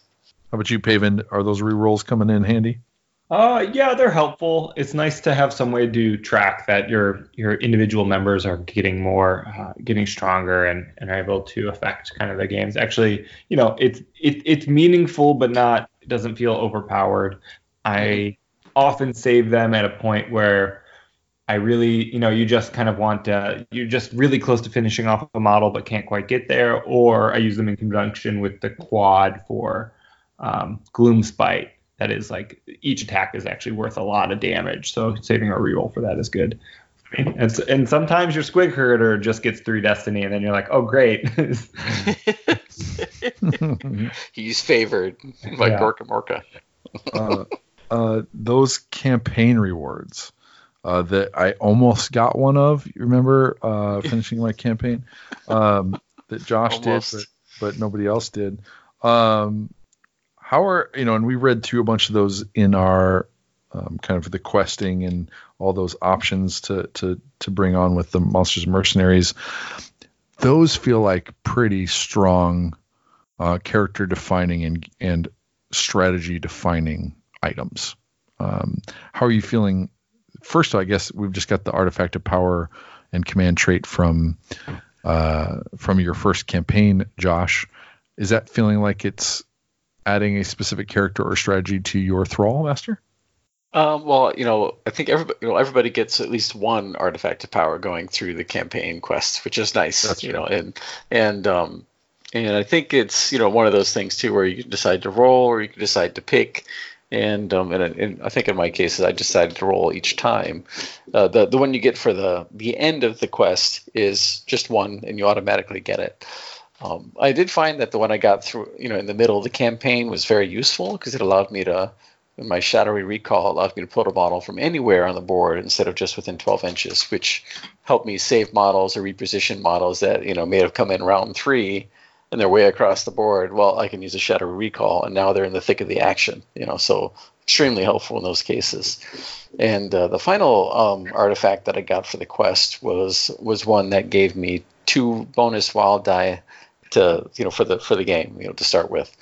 And so for me, I had to decide, okay, well, who am I going to give the second artifact to? Because if you give it to the Thrall Master, he loses his previous one, and there's one occasion where you can trade out and then have somebody else take the Artifact of Power. So in this case, I gave my final artifact to my champion, so she could be on the board, in most games and add that extra 2 wild dice while my Thrall Master could still capitalize on, using Shadowy Recall across the board. So I found it can be quite useful. Those bonus wild die are extremely helpful, especially when you have a bad roll.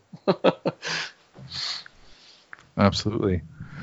Do you want to hear what I would have won if Paven didn't thwart me? Definitely. The Devourer's Blessing. Once per battle, the bearer can use this artifact as an action. If they do so until the end of the battle, add 2 to the damage points allocated by each hit or critical hit from attack actions made by friendly fighters that have a range characteristic of 3 or less while they're within 6 inches of the bearer. Wow. That is beefy. So cool. And yet you were denied the Devourer's I was denied Blessing. the Devourer's Blessing. Better luck next league. Just play more better, guys. Play more better. Get good. Oh, wait, no, that's a compliment. Yeah. Eric, maybe when this episode comes out, you can listen to it. Thanks. Nice. Thanks, Paven. I will. All right. Well, thanks again for joining me, guys. Let's lock it down. It's time to put a muzzle on this episode. If it was a good dog, support the show with a positive review on iTunes, sharing it with friends, joining us for hobby discussions at themortalrealms.com/Discord, or leave a tip at themortalrealms.com/Patreon. More content is available at themortalrealms.com and on Twitter at Dogs of Warcry. Welcome to the Midwest side, those ruthless, narratively driven podcast. You'll have a fun ride. I'll be in fall. We get Warcry.